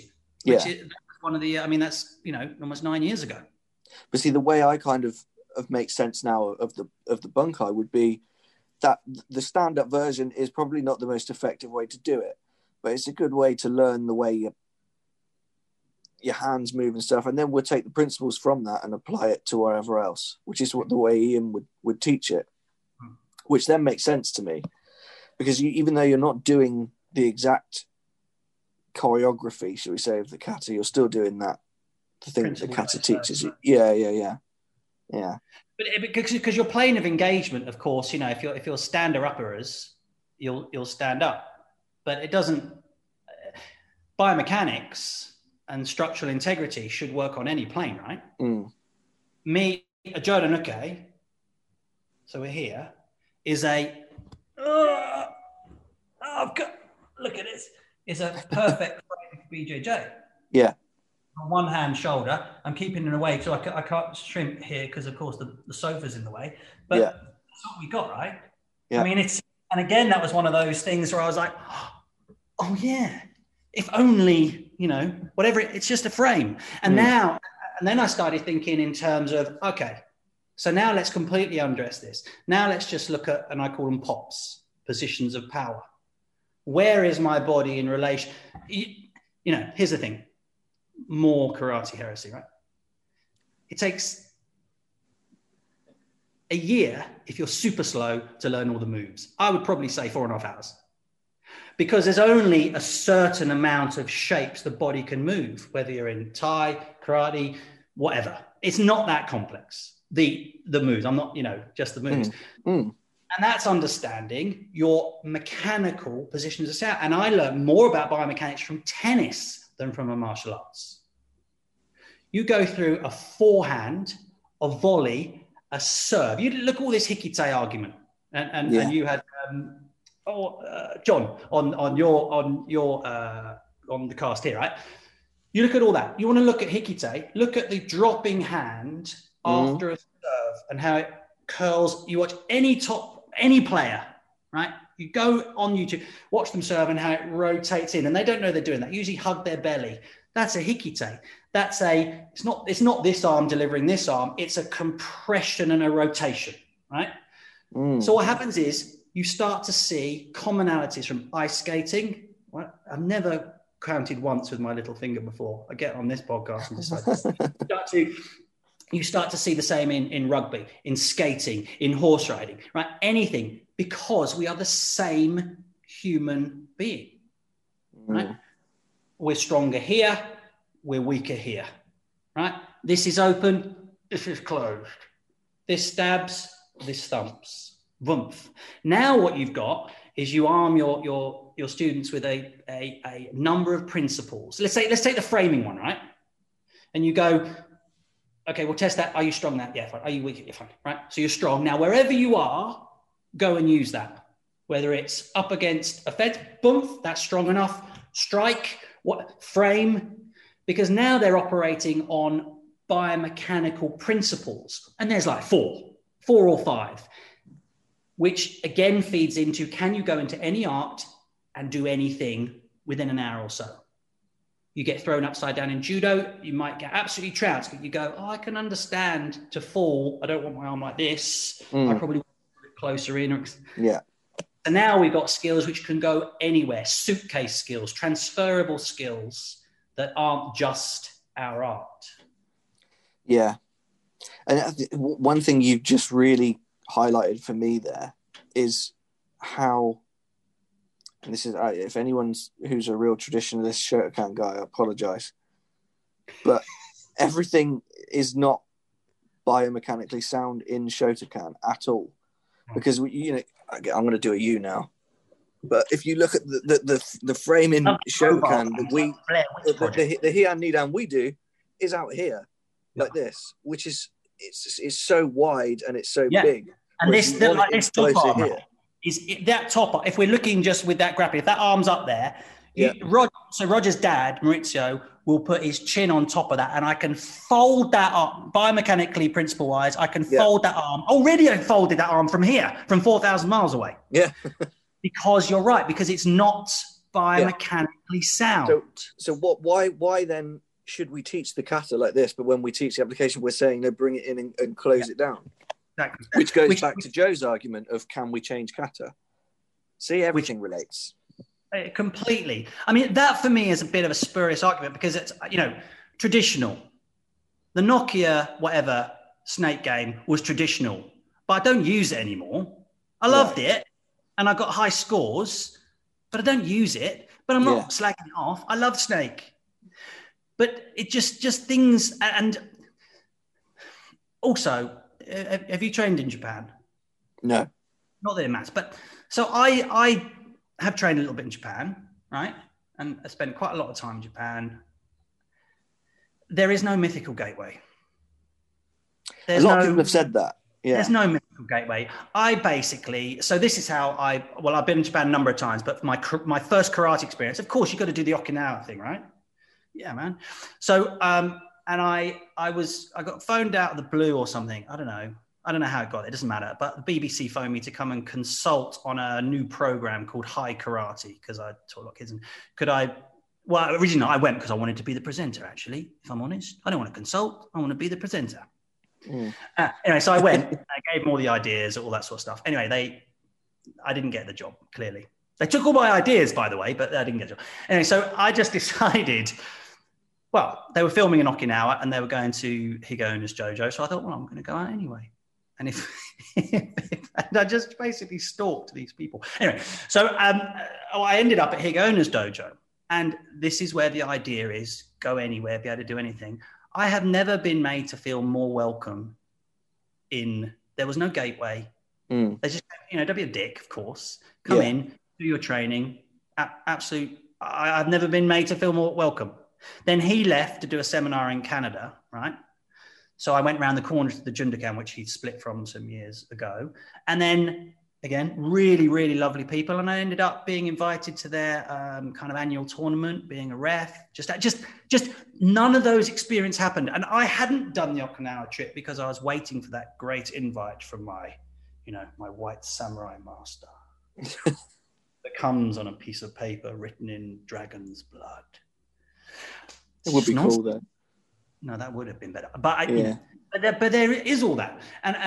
So one of my best friends, Jeremy, who's actually married to Japanese and in Japan now, he says the Japanese call them the white samurai, who basically are, Westerners who want to be more Japanese than Japanese. and my early shiatsu tea, I think I said in Irish Park, one of my what's his name? Hashi.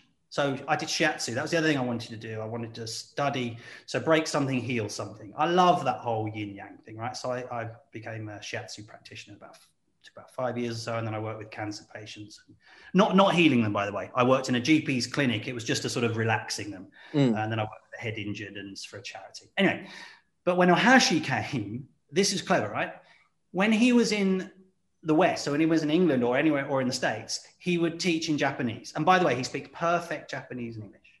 So when he was in the West, he'd speak Japanese and be unapproachable. When he was in Japan, he taught in English because he understood people's desire to have that far off land, the man from over the mountain. And it's a narrative and a game. And kind of, you buy into it. Yeah. And that's cool. That's cool a bit, maybe. But a lot of people genuinely believe that stuff. And I think and that's the other thing about travel, which I think we opened today with, where would you travel next, is that once you travel, you start to realize that this is so cliche, but it's true that we are all exactly the same. Whether we're under a burqa, whether we're under a head guard, whether we're under a mask now, literally, we want the same stuff. Right. And you hear that written and it seems like such a kind of, it's very trite and a bit cloying, but it's true. And then what you see is that there isn't the magic in life is that it's not magic. Yeah. There isn't that grand rainbow. Good.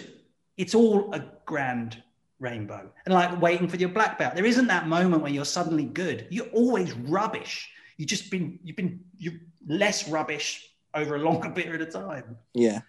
And I think and once you take away those kind of, I think they're dangerous illusions and narratives.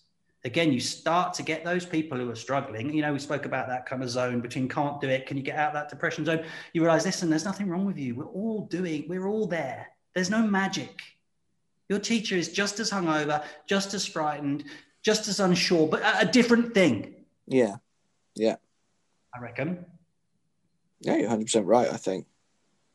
100% right.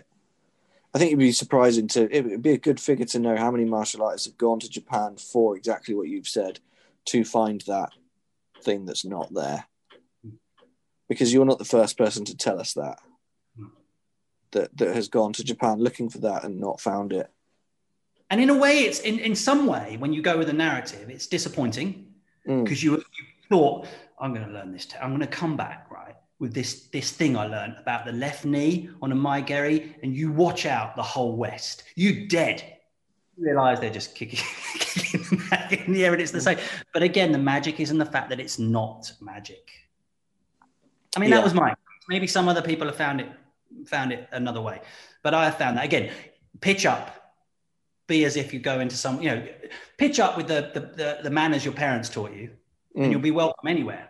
And it breaks down the BJJ issue, the kind of whatever. It's universal, I think.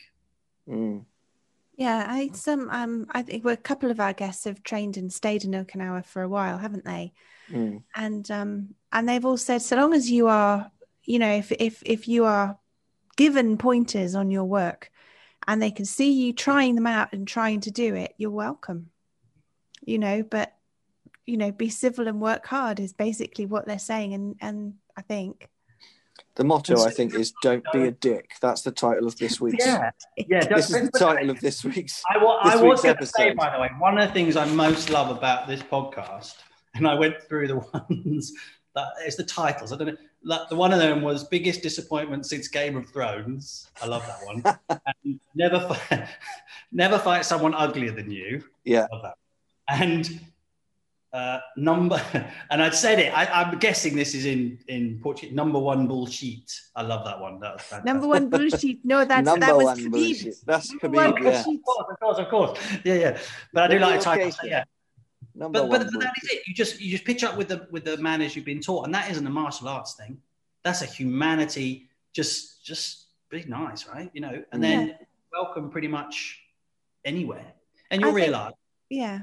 Sorry, so go on. So I was just going to say, just remembering also that thing about you saying you're actually going into someone's home in a sense when you're going into their dojo. So, yeah, quite literally in Okinawa as well.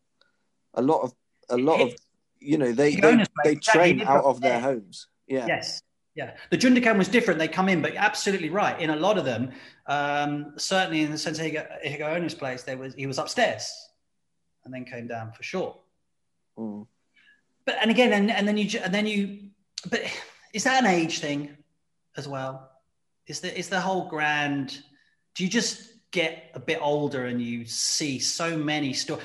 It's not a disappointment thing. But I think as you get older, you start to see through the different narratives that you've spun for yourself. Yeah, others, and you just get over them a bit after a while, and you get bored of them. You get bored. I get bored of my own stories, man. I still wish that narrative. I'm still waiting to go in to like pick up.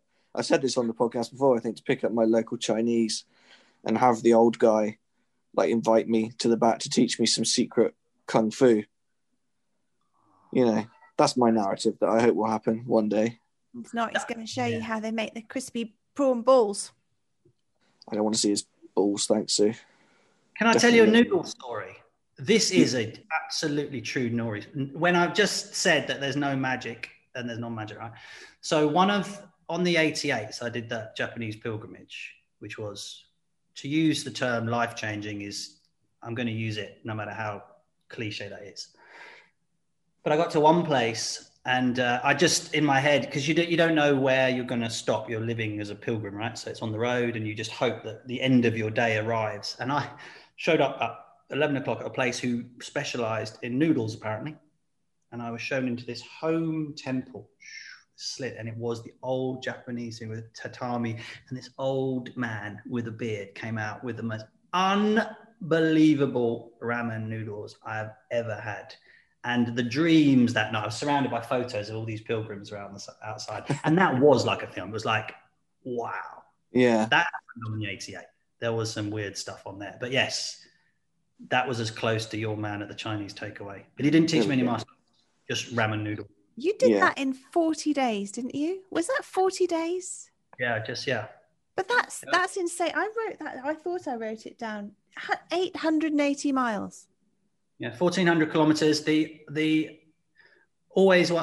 read Paulo Coelho, you know, the author of The Alchemist. His first book was The Pilgrimage, about him doing the Camino, which is I don't like all of Paulo Coelho's stuff, but I like his writing, and that I loved. And the first one, I was like, after I read that, I thought I want to do a pilgrimage, and I was everything Japan, so that was just I'm going to do what I do. So I decided on the 88. Hardly any Westerners done it. I didn't want to do the Camino, because I wanted to do a Buddhist pilgrimage. And then so that was that. Then the subtext was, the view was this. I had this belief, and I still do, that anyone, and again, another kind of cliche, but anyone can do anything, right? So the idea that if we are all unlimited, as they say, right, then we should be able to do ridiculous things.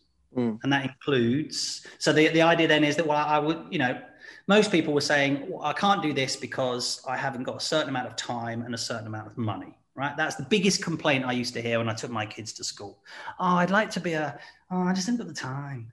Oh, I haven't got the money. I've got to go to work. You know, we've heard that story, right? And that's what stops people, most people, I would suggest, not living the life that absolutely floats their boat. I sound like Russell Brand. And oh no, please don't talk like Russell Brand. But I do believe that. So I thought, okay, here we go. If I can do something, and I didn't have the money either. Well, you know, young family, 2 kids, no, you know, martial arts school, no spare money to speak of. Actually, I was still teaching tennis at that time, but no spare money to speak of. So taking off time just to go to Japan, ridiculous. very reason to do it. If I can finish this pilgrimage with no time and no money, then essentially, if I can do it, I can kick into touch the idea that to do what you want, you need the correct amount of time and money, right? And that became kind of the subtext to the whole thing. And then the pilgrimage itself was the sort of lessons learned along the way. Anybody on earth, if there was one thing I would recommend they do, not that one necessarily, but a pilgrimage. And that could be Land's End to John O'Groats. It doesn't have to have any religious connotations, right? It could be out in the bush. You could do the empty quarter, Camino, whatever. It doesn't matter. But at some point, that deep alone time where it's just you walking with life. Unbelievable. Because when you're alone for so, I mean, it's just a big, long meditation, actually, to take the romance out of it. But after a time, you start to see things that you don't see rushing around. And then in certain times, you're just like, wow, you touch something bigger. You start to get an essence of a massiveness inside you, like a connection to something huge. And then like a potential. And I started playing with that, thinking, well, can you choose anything? And I don't know if you read the book, but one of them, on one particular day, I was like, well, let's test this nonsense. So I'm literally in the middle of a bamboo forest. I haven't seen anyone for hours. So I just pick strawberry cheesecake, right? The most unlikely thing to appear. If this thing works, I've dropped into this space and I should be able to get anything, right? Like a miracle. Strawberry cheesecake. This is true. Half an hour later, come out of the bamboo grove, tree, shop with a yellow, they have the kind of these confectionery places. There on a thing is one slice of cheesecake. I swear on my children's lives, right? So that freaked me out. And then I started doing it periodically through the day. I started just picking various things which was very unlikely to appear all through the day. They start just kind of appearing until I stopped doing it because I actually frightened myself. I lost the nerve. And then all manner of things that slot into place to get the end goal. So the end goal was to finish this pilgrimage. I had to be back on the plane to finish it. Yeah, no one does this in a month. It's usually done over 6 weeks. And all things that you could not contrive to make this happen, or I could not contrive to make this happen, slot into place. And it literally came to the wire. Even to the point, because I was proving there was no time, no money. They are human-made limitations. Even to the point, I took a credit card as safety, right? So it's not really a no money thing. So that credit card got to the airport, worked fine, got to the airport, tried to use it because I thought first night was absolutely pissing down. And I thought, well, I'll start tomorrow and I'll just get a hotel now. We'll crack on tomorrow. That'll be okay. Credit card not working. So now I literally now have no money apart from like the small yen I have. And when I finish the pilgrimage back at the airport, it starts working again. So all these really odd things that come into place that I would not have believed unless I'd have experienced it. And then off that came, wow, you literally are, depending on the state of your not even your concentration, on your openness, you're literally creating your environment. And you see this more and more now. They look, more about quantum, how the observer affects the particles, et cetera, et cetera. They're seeing it's not a surprise anymore, right? Yeah. So watch that up close. And Coelho talks a little bit about it in his book, and then I talk about it in the 88. And anyone who's been on pilgrimage will attest to these just these strange things that happen. Now, what causes those is that's mind's better than mine will describe that. I have no idea. That's not my bag. I just know that it did. And then How to Be a Buddhist Millionaire came out of that because I was like, well, it's all very well having all these insights. Oh, we're unlimited. Ooh, great. But actually, most people are worried about time and money. So can I take these principles and make money? Which is then why I wrote How to Be a Buddhist Millionaire. It's all the lessons from the 88. And because you've got most people are either doing something they love and are broke, the broke creative, or making the money, fine, but not that happy. I mean, they're two extremes. I realize it's a spectrum. Yeah. And I wanted to say, actually, can you have both? Can you literally love what you do and be okay making a ton of money doing it? And the Buddhist Millionaire is an experiment in that. But you don't have to be a Buddhist or a millionaire to be a Buddhist millionaire. It's just abundance and sort of spirit. And it was interviews with my life was my own experiment. That's what this is here as well. And then interviews with loads of people who have done it, from athletes to, Selena's on there. Yeah. So that's. It's great. I started reading it. I haven't got very far. And it is. I was fascinated though with the 88. I was entranced by the idea of visiting that many temples. Unbelievable. Yeah, it must have been. So can I just go back to that really quickly? Because there was just a random question that I wanted to ask about that. Were you never tempted to stop anywhere? Yeah, almost every step. The first day, I'm thinking I've traveled 11 kilometers and I can hardly walk. I'm thinking I have no idea this is just the stupidest thing. And then, so I think it's on day 3. I can't quite remember, but you go through a gateway, which once you pass that, you're sort of in. But those first days where you're starting BJJ, you just think, I'm just so far out of my depth. I cannot, there's not a single part of me can comprehend how this can work. I might as well just bag this now. This is just stupid. I'm a father. I've got young children. What have I done? All of those things, right? All of those things to pull you away. Yeah. And then you're in the gray zone. It was a very dark time. And so what can you do? The only thing you can do, you go, or you choose to take the next step forwards. And that's all pilgrimage is. It is literally the next step after the next step. No magic, very sore feet after the next step.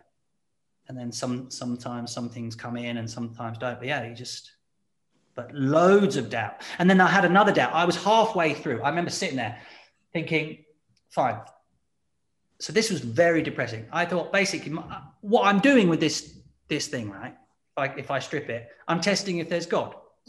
I don't really like using those terms, but we'll call it that because because if I can finish something that shouldn't be able to be finished with no time and money, I'm testing this universe's potential nonsense, right? Yeah.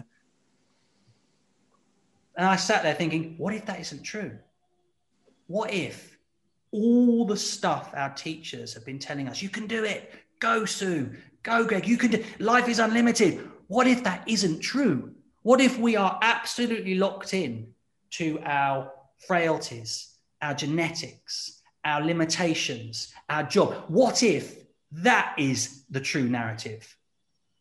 And then I panicked. I'm like, shit, that's not a great place to be. I love that you can be anything, do anything narrative. But what if it is not true? Susan Jeffers made that shit up. And then that was the most frightening part for me, because now I go back to my children thinking, I can't say to you, you can be anything, because it ain't true, guys. I've made it 3/4 around the pilgrimage. I ran out of money. I lost my bottle. I've come home. What am I going to tell? That was a day of was it depression? Maybe not dark day. It was brutal. So I did the only thing you can do, and you take that next step.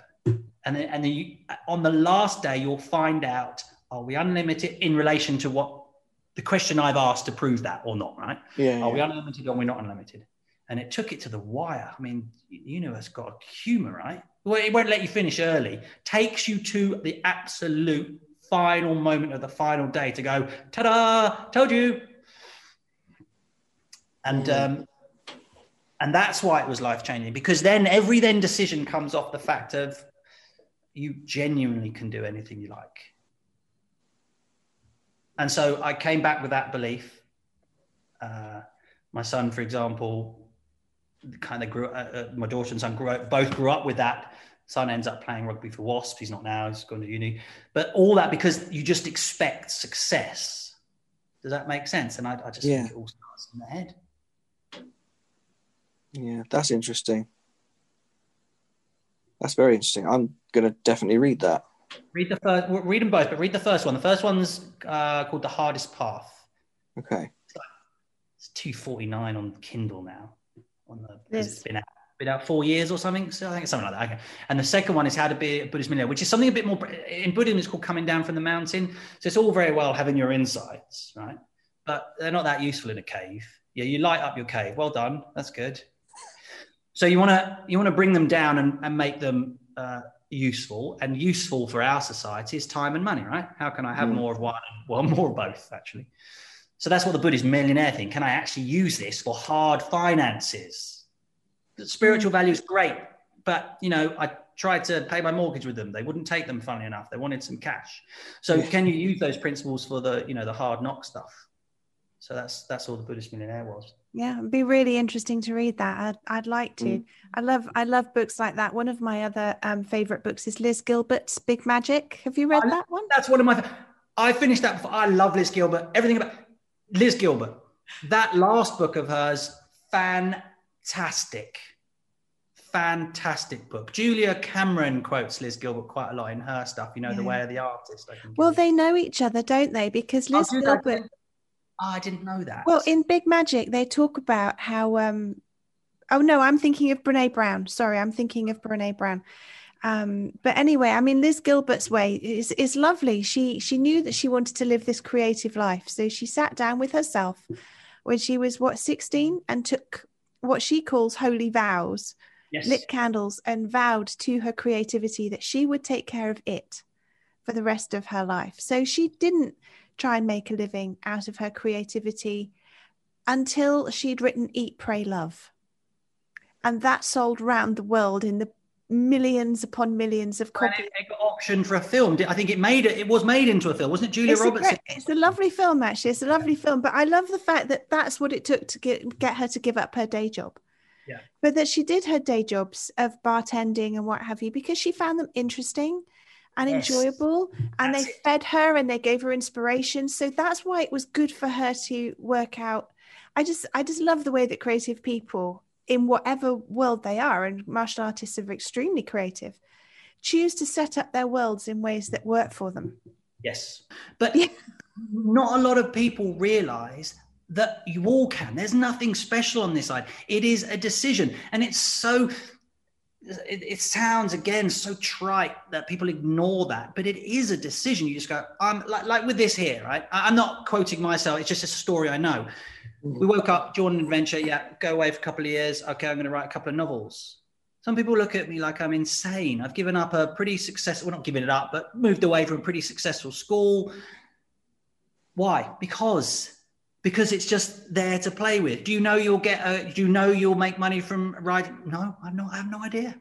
I have no idea. Do you love it? Yes, I do. And like with Liz, when she did her bar stuff, exactly. Nothing should fill the gap. Like the one thing my parents do it. I love them dearly, but all parents go, when I was moving from tennis to shiatsu, right? Because I was quite high up in tennis, whatever. It's okay, dear, you can go back to tennis, right? And then when I went from shiatsu to, it's okay, dear, you can go back to, but safety nets are the ultimate potential killers, because you it's like being half pregnant, right? You either in or you're out, because the attitude of safety doesn't open you to, and I'm going to use the word faith. Now, I'm not talking faith in God, I'm talking a let go faith, which loosens you, which sort of brings us back a bit self-defense-y. That opening of yourself and acceptance loosens something that makes you less likely to fail, or in self-defense, less likely to be attacked. Once you're tapping into something a bit bigger, you can just trust it. Do you know what I mean? Yeah. And now we're into delving from a martial arts point of view into the sort of the esoteric, which I think can be a part of it if that's what you're looking for. But you just have to, you can't be safe. You have to come to the edge. Go. I think. Yeah, that makes sense, to be honest. Yeah. I love conversations like this. I always sit here and I'm just like, my brain starts turning, and then I have to. It's important in this world, again, like the white samurai stuff. We have to be careful. So new age stuff can be no one wants to get caught photobombed looking in the new age section of a bookshop. It's a bad place to be found. You go in with your hood on, you go, what do you want? Nothing. That's fine, because it has, maybe not now, but it has got a bit of a stigma to it, right? because it can be a bit weird, and it's again like with the martial arts, you can make it weird when it's not. It does. Al-Hashi taught that. Now that guy, when he puts, this is absolutely true, Shiatsu, when he put his hand on you, you can feel something buzzing through your body, right? Whatever you want to call that, ki, chi, energy. I have no idea. I'm not cynical at all, but I'm a skeptic, right? I can feel it. And as he said, I don't need to dress that up in language.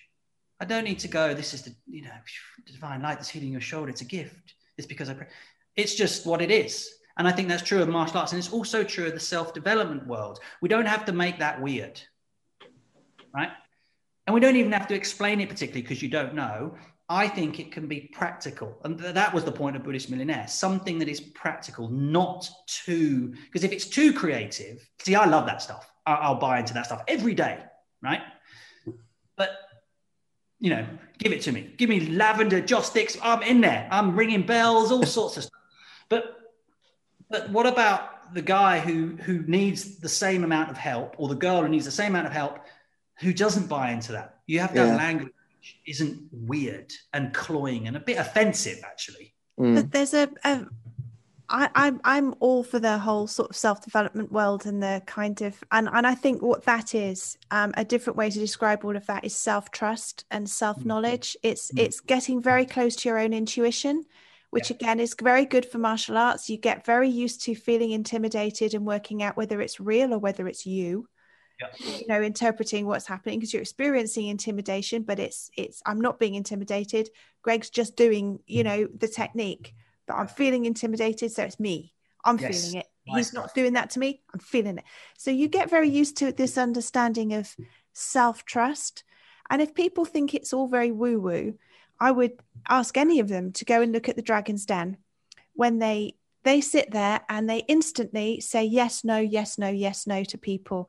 And that is not because they're magic. It's because they know how to trust their gut. They know whether someone's authentic because they can feel it.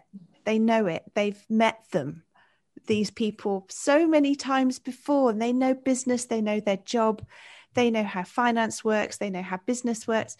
And some of them will say, I'm not interested in your product, but I will take you on because it's you. I like you. Yeah, you see that. They back the person, don't they, often? They back the person. And that is trusting your gut in the business world, 100%. It's the same thing, just dressed up very, very differently, in my opinion. Yeah. No, that is a good point. Sue, would you say, and I genuinely don't know, would you say women are more likely to trust their intuition than blokes? Oh, I don't know, because I don't know how men trust their intuition. I'd say women tend to, I'd say from the women that I know and from myself, I would try and trust it. Yeah, I'd say if I'm getting the creeps off of somebody, that I should listen to that loud and clear. Yeah, but I don't know how men experience that because I'm not a man. Because you see that, don't you? You see that often, that whole women are more intuitive, you know what I mean? And men are, you see that, and I'm not sure that's true. I know intuitive guys, it's just interested. I have no idea. I can't compare it because, I'm not a guy, so I can tell you that I know when I'm getting the creeps from somebody. I know when something's not right for me. I know when someone's not the kind of person you should hang around but you get clues. There are clues in the way that people talk to you or look at you or the way that they stand near you or what have you. There are so many clues. Invisible intelligences. Daniel Goleman has that, doesn't he, with his emotional intelligence, with all the certain type of intelligences that we have, that we know this kind of frontal cortex stuff, but there's emotional intelligence and physical intelligence. And, like when I take Pup out for a walk, Smudge. So over here, there's thorns everywhere, right? The only thing that survives is things that can stab you because it's hot. For the amount of things that are here, you're amazed how little she stands on stuff. And there, we know with dogs, there are sensors in the feet and they literally pick it up. And there are just a lot of those invisible things that are there that we are finding about, we just don't know about. And that sixth sense. I predict this new novel I'm writing, 21st Century Boy, is about, I had this conversation when I was doing shiatsu with my best friend saying, I predict in about, I don't know, time frame, 200-300 years, we'll have think rooms, right? We'll go into a hospital. I don't know why you need to be in a hospital anymore. And you go in there and you think yourself better, right? Directed imagination, however that would be. And we looked at the potential of that, and, you know, with Gabor Mate stuff on mind over matter and all that sort of stuff. And this is a novel about that, about what if that was actually true? We know that mind directs action, right? I make the thought, make a fist, made a fist. Fine. That's a very obvious example, which we take for granted because we've been doing it. But why then does that not apply to something more complex? Like getting a black belt. Oh, it does. Oh, okay. Well, what about inventing an airplane? Oh, it does too. So all you're doing is extending that argument, right? What you can imagine you can create is the idea. But then what problems that would bring to those who are still left? If you can imagine pitching up, started flying miracles everywhere, right? Heal, my son, and all that. You'd think that would be quite cool. But the amount of people that would freak out, that would be interesting. And you see all of the leaders, or, you know, whatever the stories, the biblical stories, whether they're true or whatever, people punished for being ahead of the game. I find that fascinating as well. Because, you know, thinking about what we don't yet know, which will eventually be common knowledge. I think they're close to it, but like you say, it's so much of what's potentially there is cloaked in too much new age woo-woo. But I think there's great potential there. So many good, sensible people know how to trust their instincts. And you are going to love the interview that you're going to hear soon that we did with Mike Stone. Which Mike Stone? He is originally Hawaiian. He did the American Ninja movies. He's so interesting. And the thing he said, he corrected me actually. I said, so you become an idea. And he said, no, I was the idea. Yeah. I was the idea of being a black belt. I knew I was I'm misquoting him. And Mike, if you listen to this and I'm misquoting you, I apologize. But he was the idea of a black belt. It's about being, not doing. That's that stepping off the edge, because you can't not. That's why you can't. You're either in or you're out. Yeah. And to be that full on, like Mike, you have to be it. And being is, again, it's a trust, awareness. No, not awareness. Awareness comes out of the trust and the letting go to that, which is a sort of faith thing, right? As well. You have to have trust and faith in that. Faith gets a hard deal because so many people have been hurt by having faith. So it's a sort of like it's a bit of a taboo subject to have faith because it's equated with stuff that has been abused, right? But I think faith is essential. Greg, brakes is all faith, right? Brakes not hard. Hit it. But how many people have we seen not able to break stuff which a child could break? You know, if you pick up and throw him at it, right?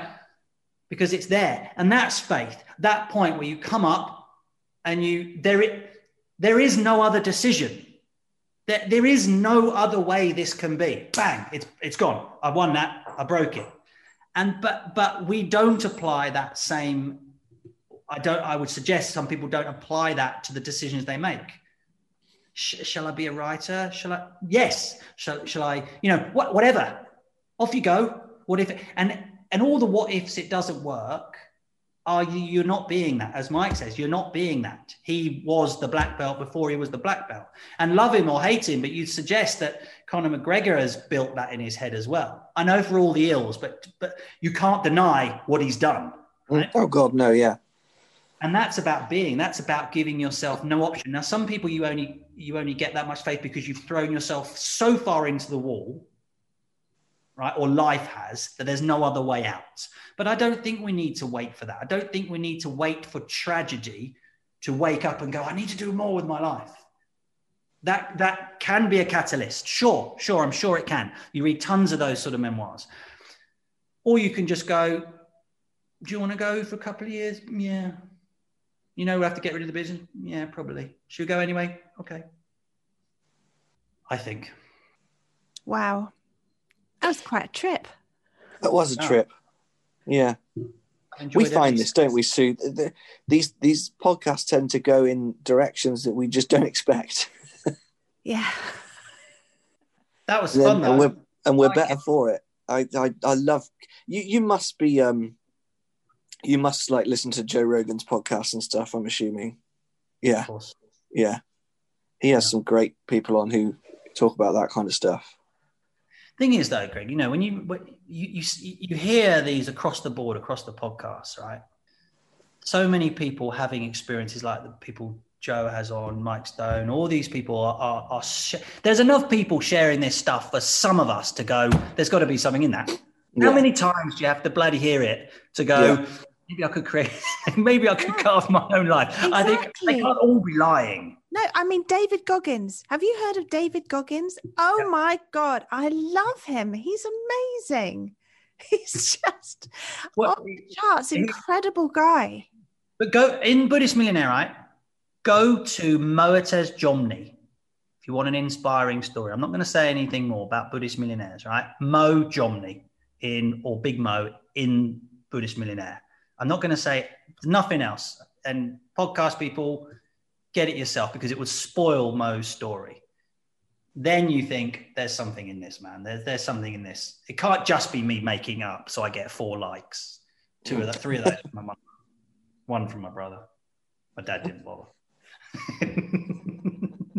Pity likes. Pity likes, yeah. Oh dear. Yeah, I'm definitely going to check your books out. 100%. The Hardest Path and Buddhist Millionaire. There you go. And are you still writing your first novel?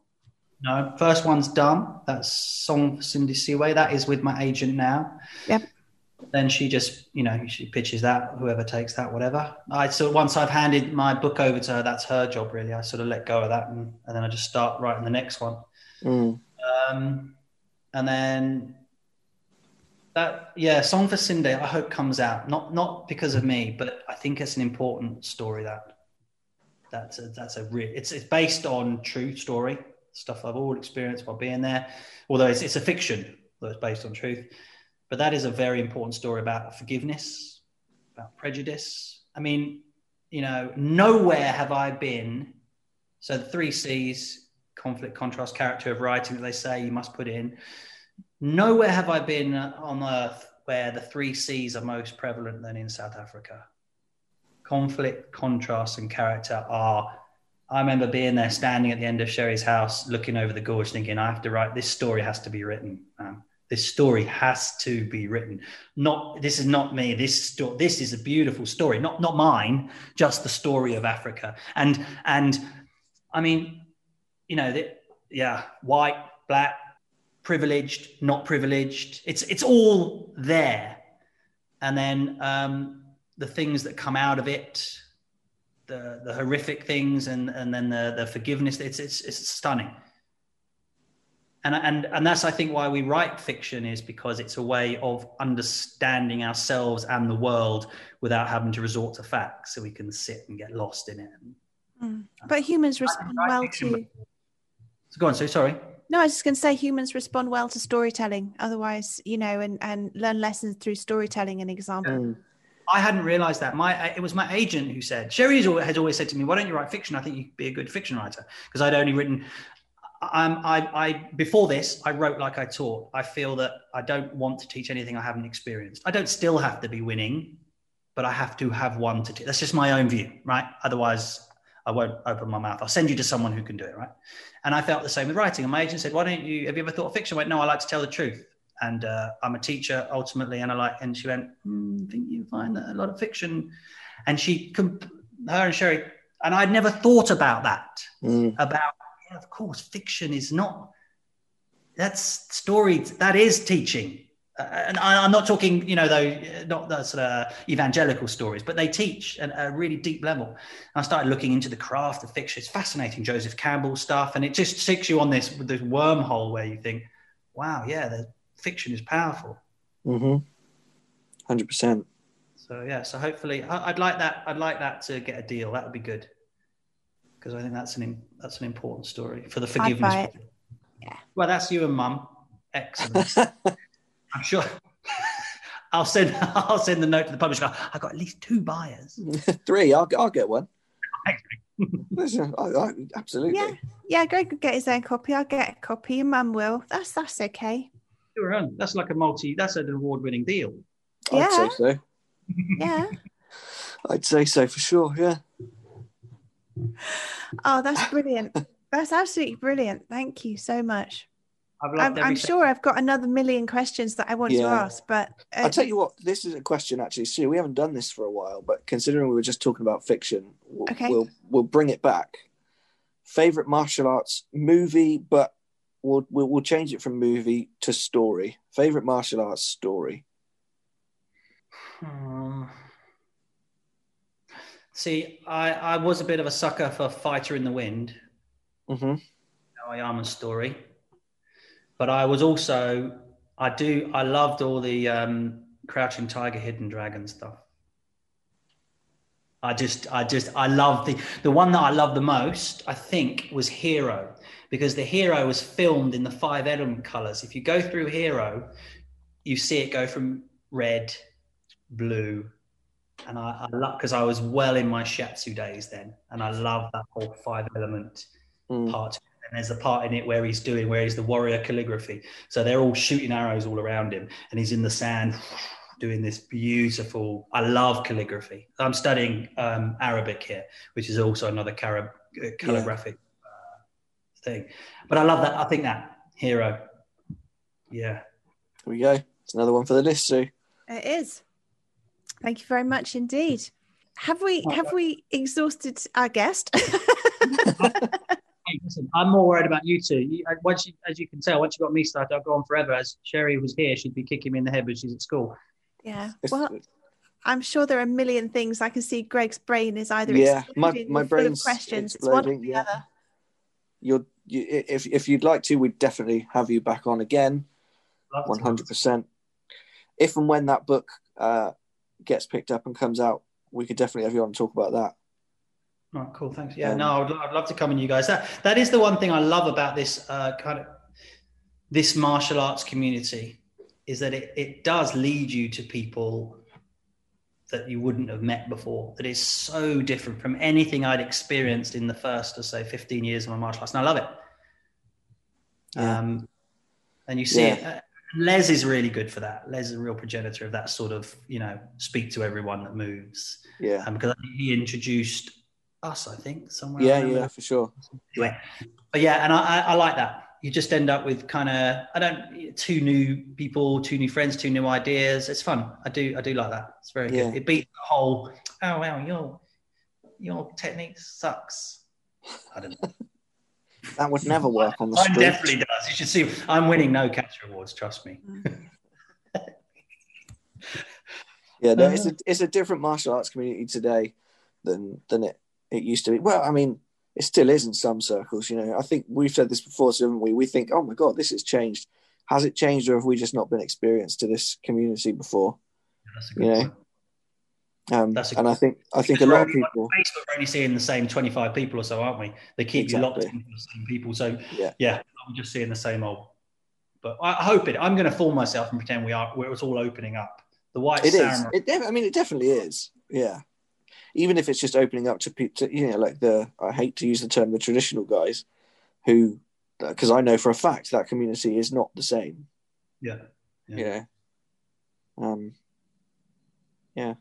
Did you? Sorry, have you gone online? Are you doing your teaching online? Have you made that jump?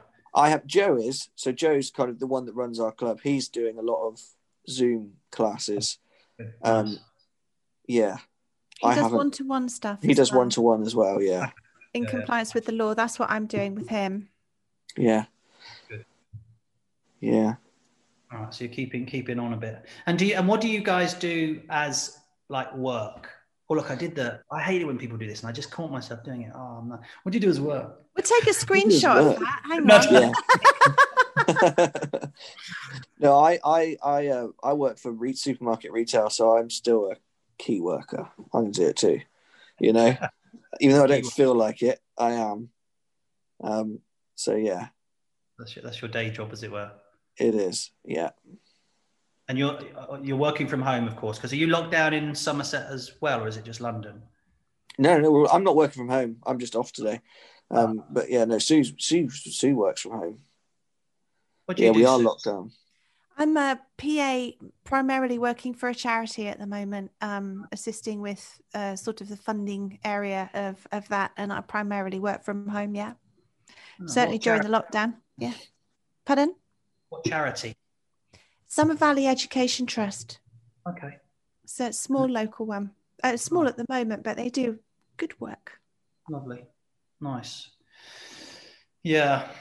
And are you all your industries and kind of work, is it okay? Are you sort of protected, struggling? No, how is it? Well, everything's shut, isn't it? Apart from, places like me, which is, essential shopping for people. That's about it, isn't it? So everything else is shut. Everything else at the moment is shut. Everything that's classed as non-essential. Yeah, is shut. Newsagents, post offices, supermarkets, all open. Everything else, clothes shopping, everything else shut. Yeah. Restaurants can open if they can provide takeaway food. Yeah, that's the only thing, is takeaway. Yeah. Gosh. Yeah, it's hard. It's really hard at the moment. This last lockdown has been, everyone I know is really struggling emotionally at the moment. Just finding it just not like the first one at all, because then of course it was hot and it was sunny and it was a nice summer. It's completely. I don't know why I'm saying yes, because I was still at work. Yeah, I know, but even still, you had longer evenings and yeah. If we were to make the effort to dig something positive out of this, which I realize is a lot of people go, but just for the sake of dragging a silver lining, right? What is it? What can we've got to, there is no way we're coming out of this podcast without dragging something positive about this lockdown. I think there are several things. One of the biggest ones for me is this massive, I've always been brought up with the idea that it's normal to have a 5-day-a-week job that is 9 to 5 or the equivalent, something that Greg does, like as you just did, proper job. We now know that is not true. It's not necessary. You don't have to go to work 5 days a week. No, you don't. You don't have to work in an office. You can work from home if you like. It's completely possible. Stop it. You can do what you want to do. And I think that this has torn apart the way that we view what is right and wrong, normal in terms of work. Rightly. That's a good one.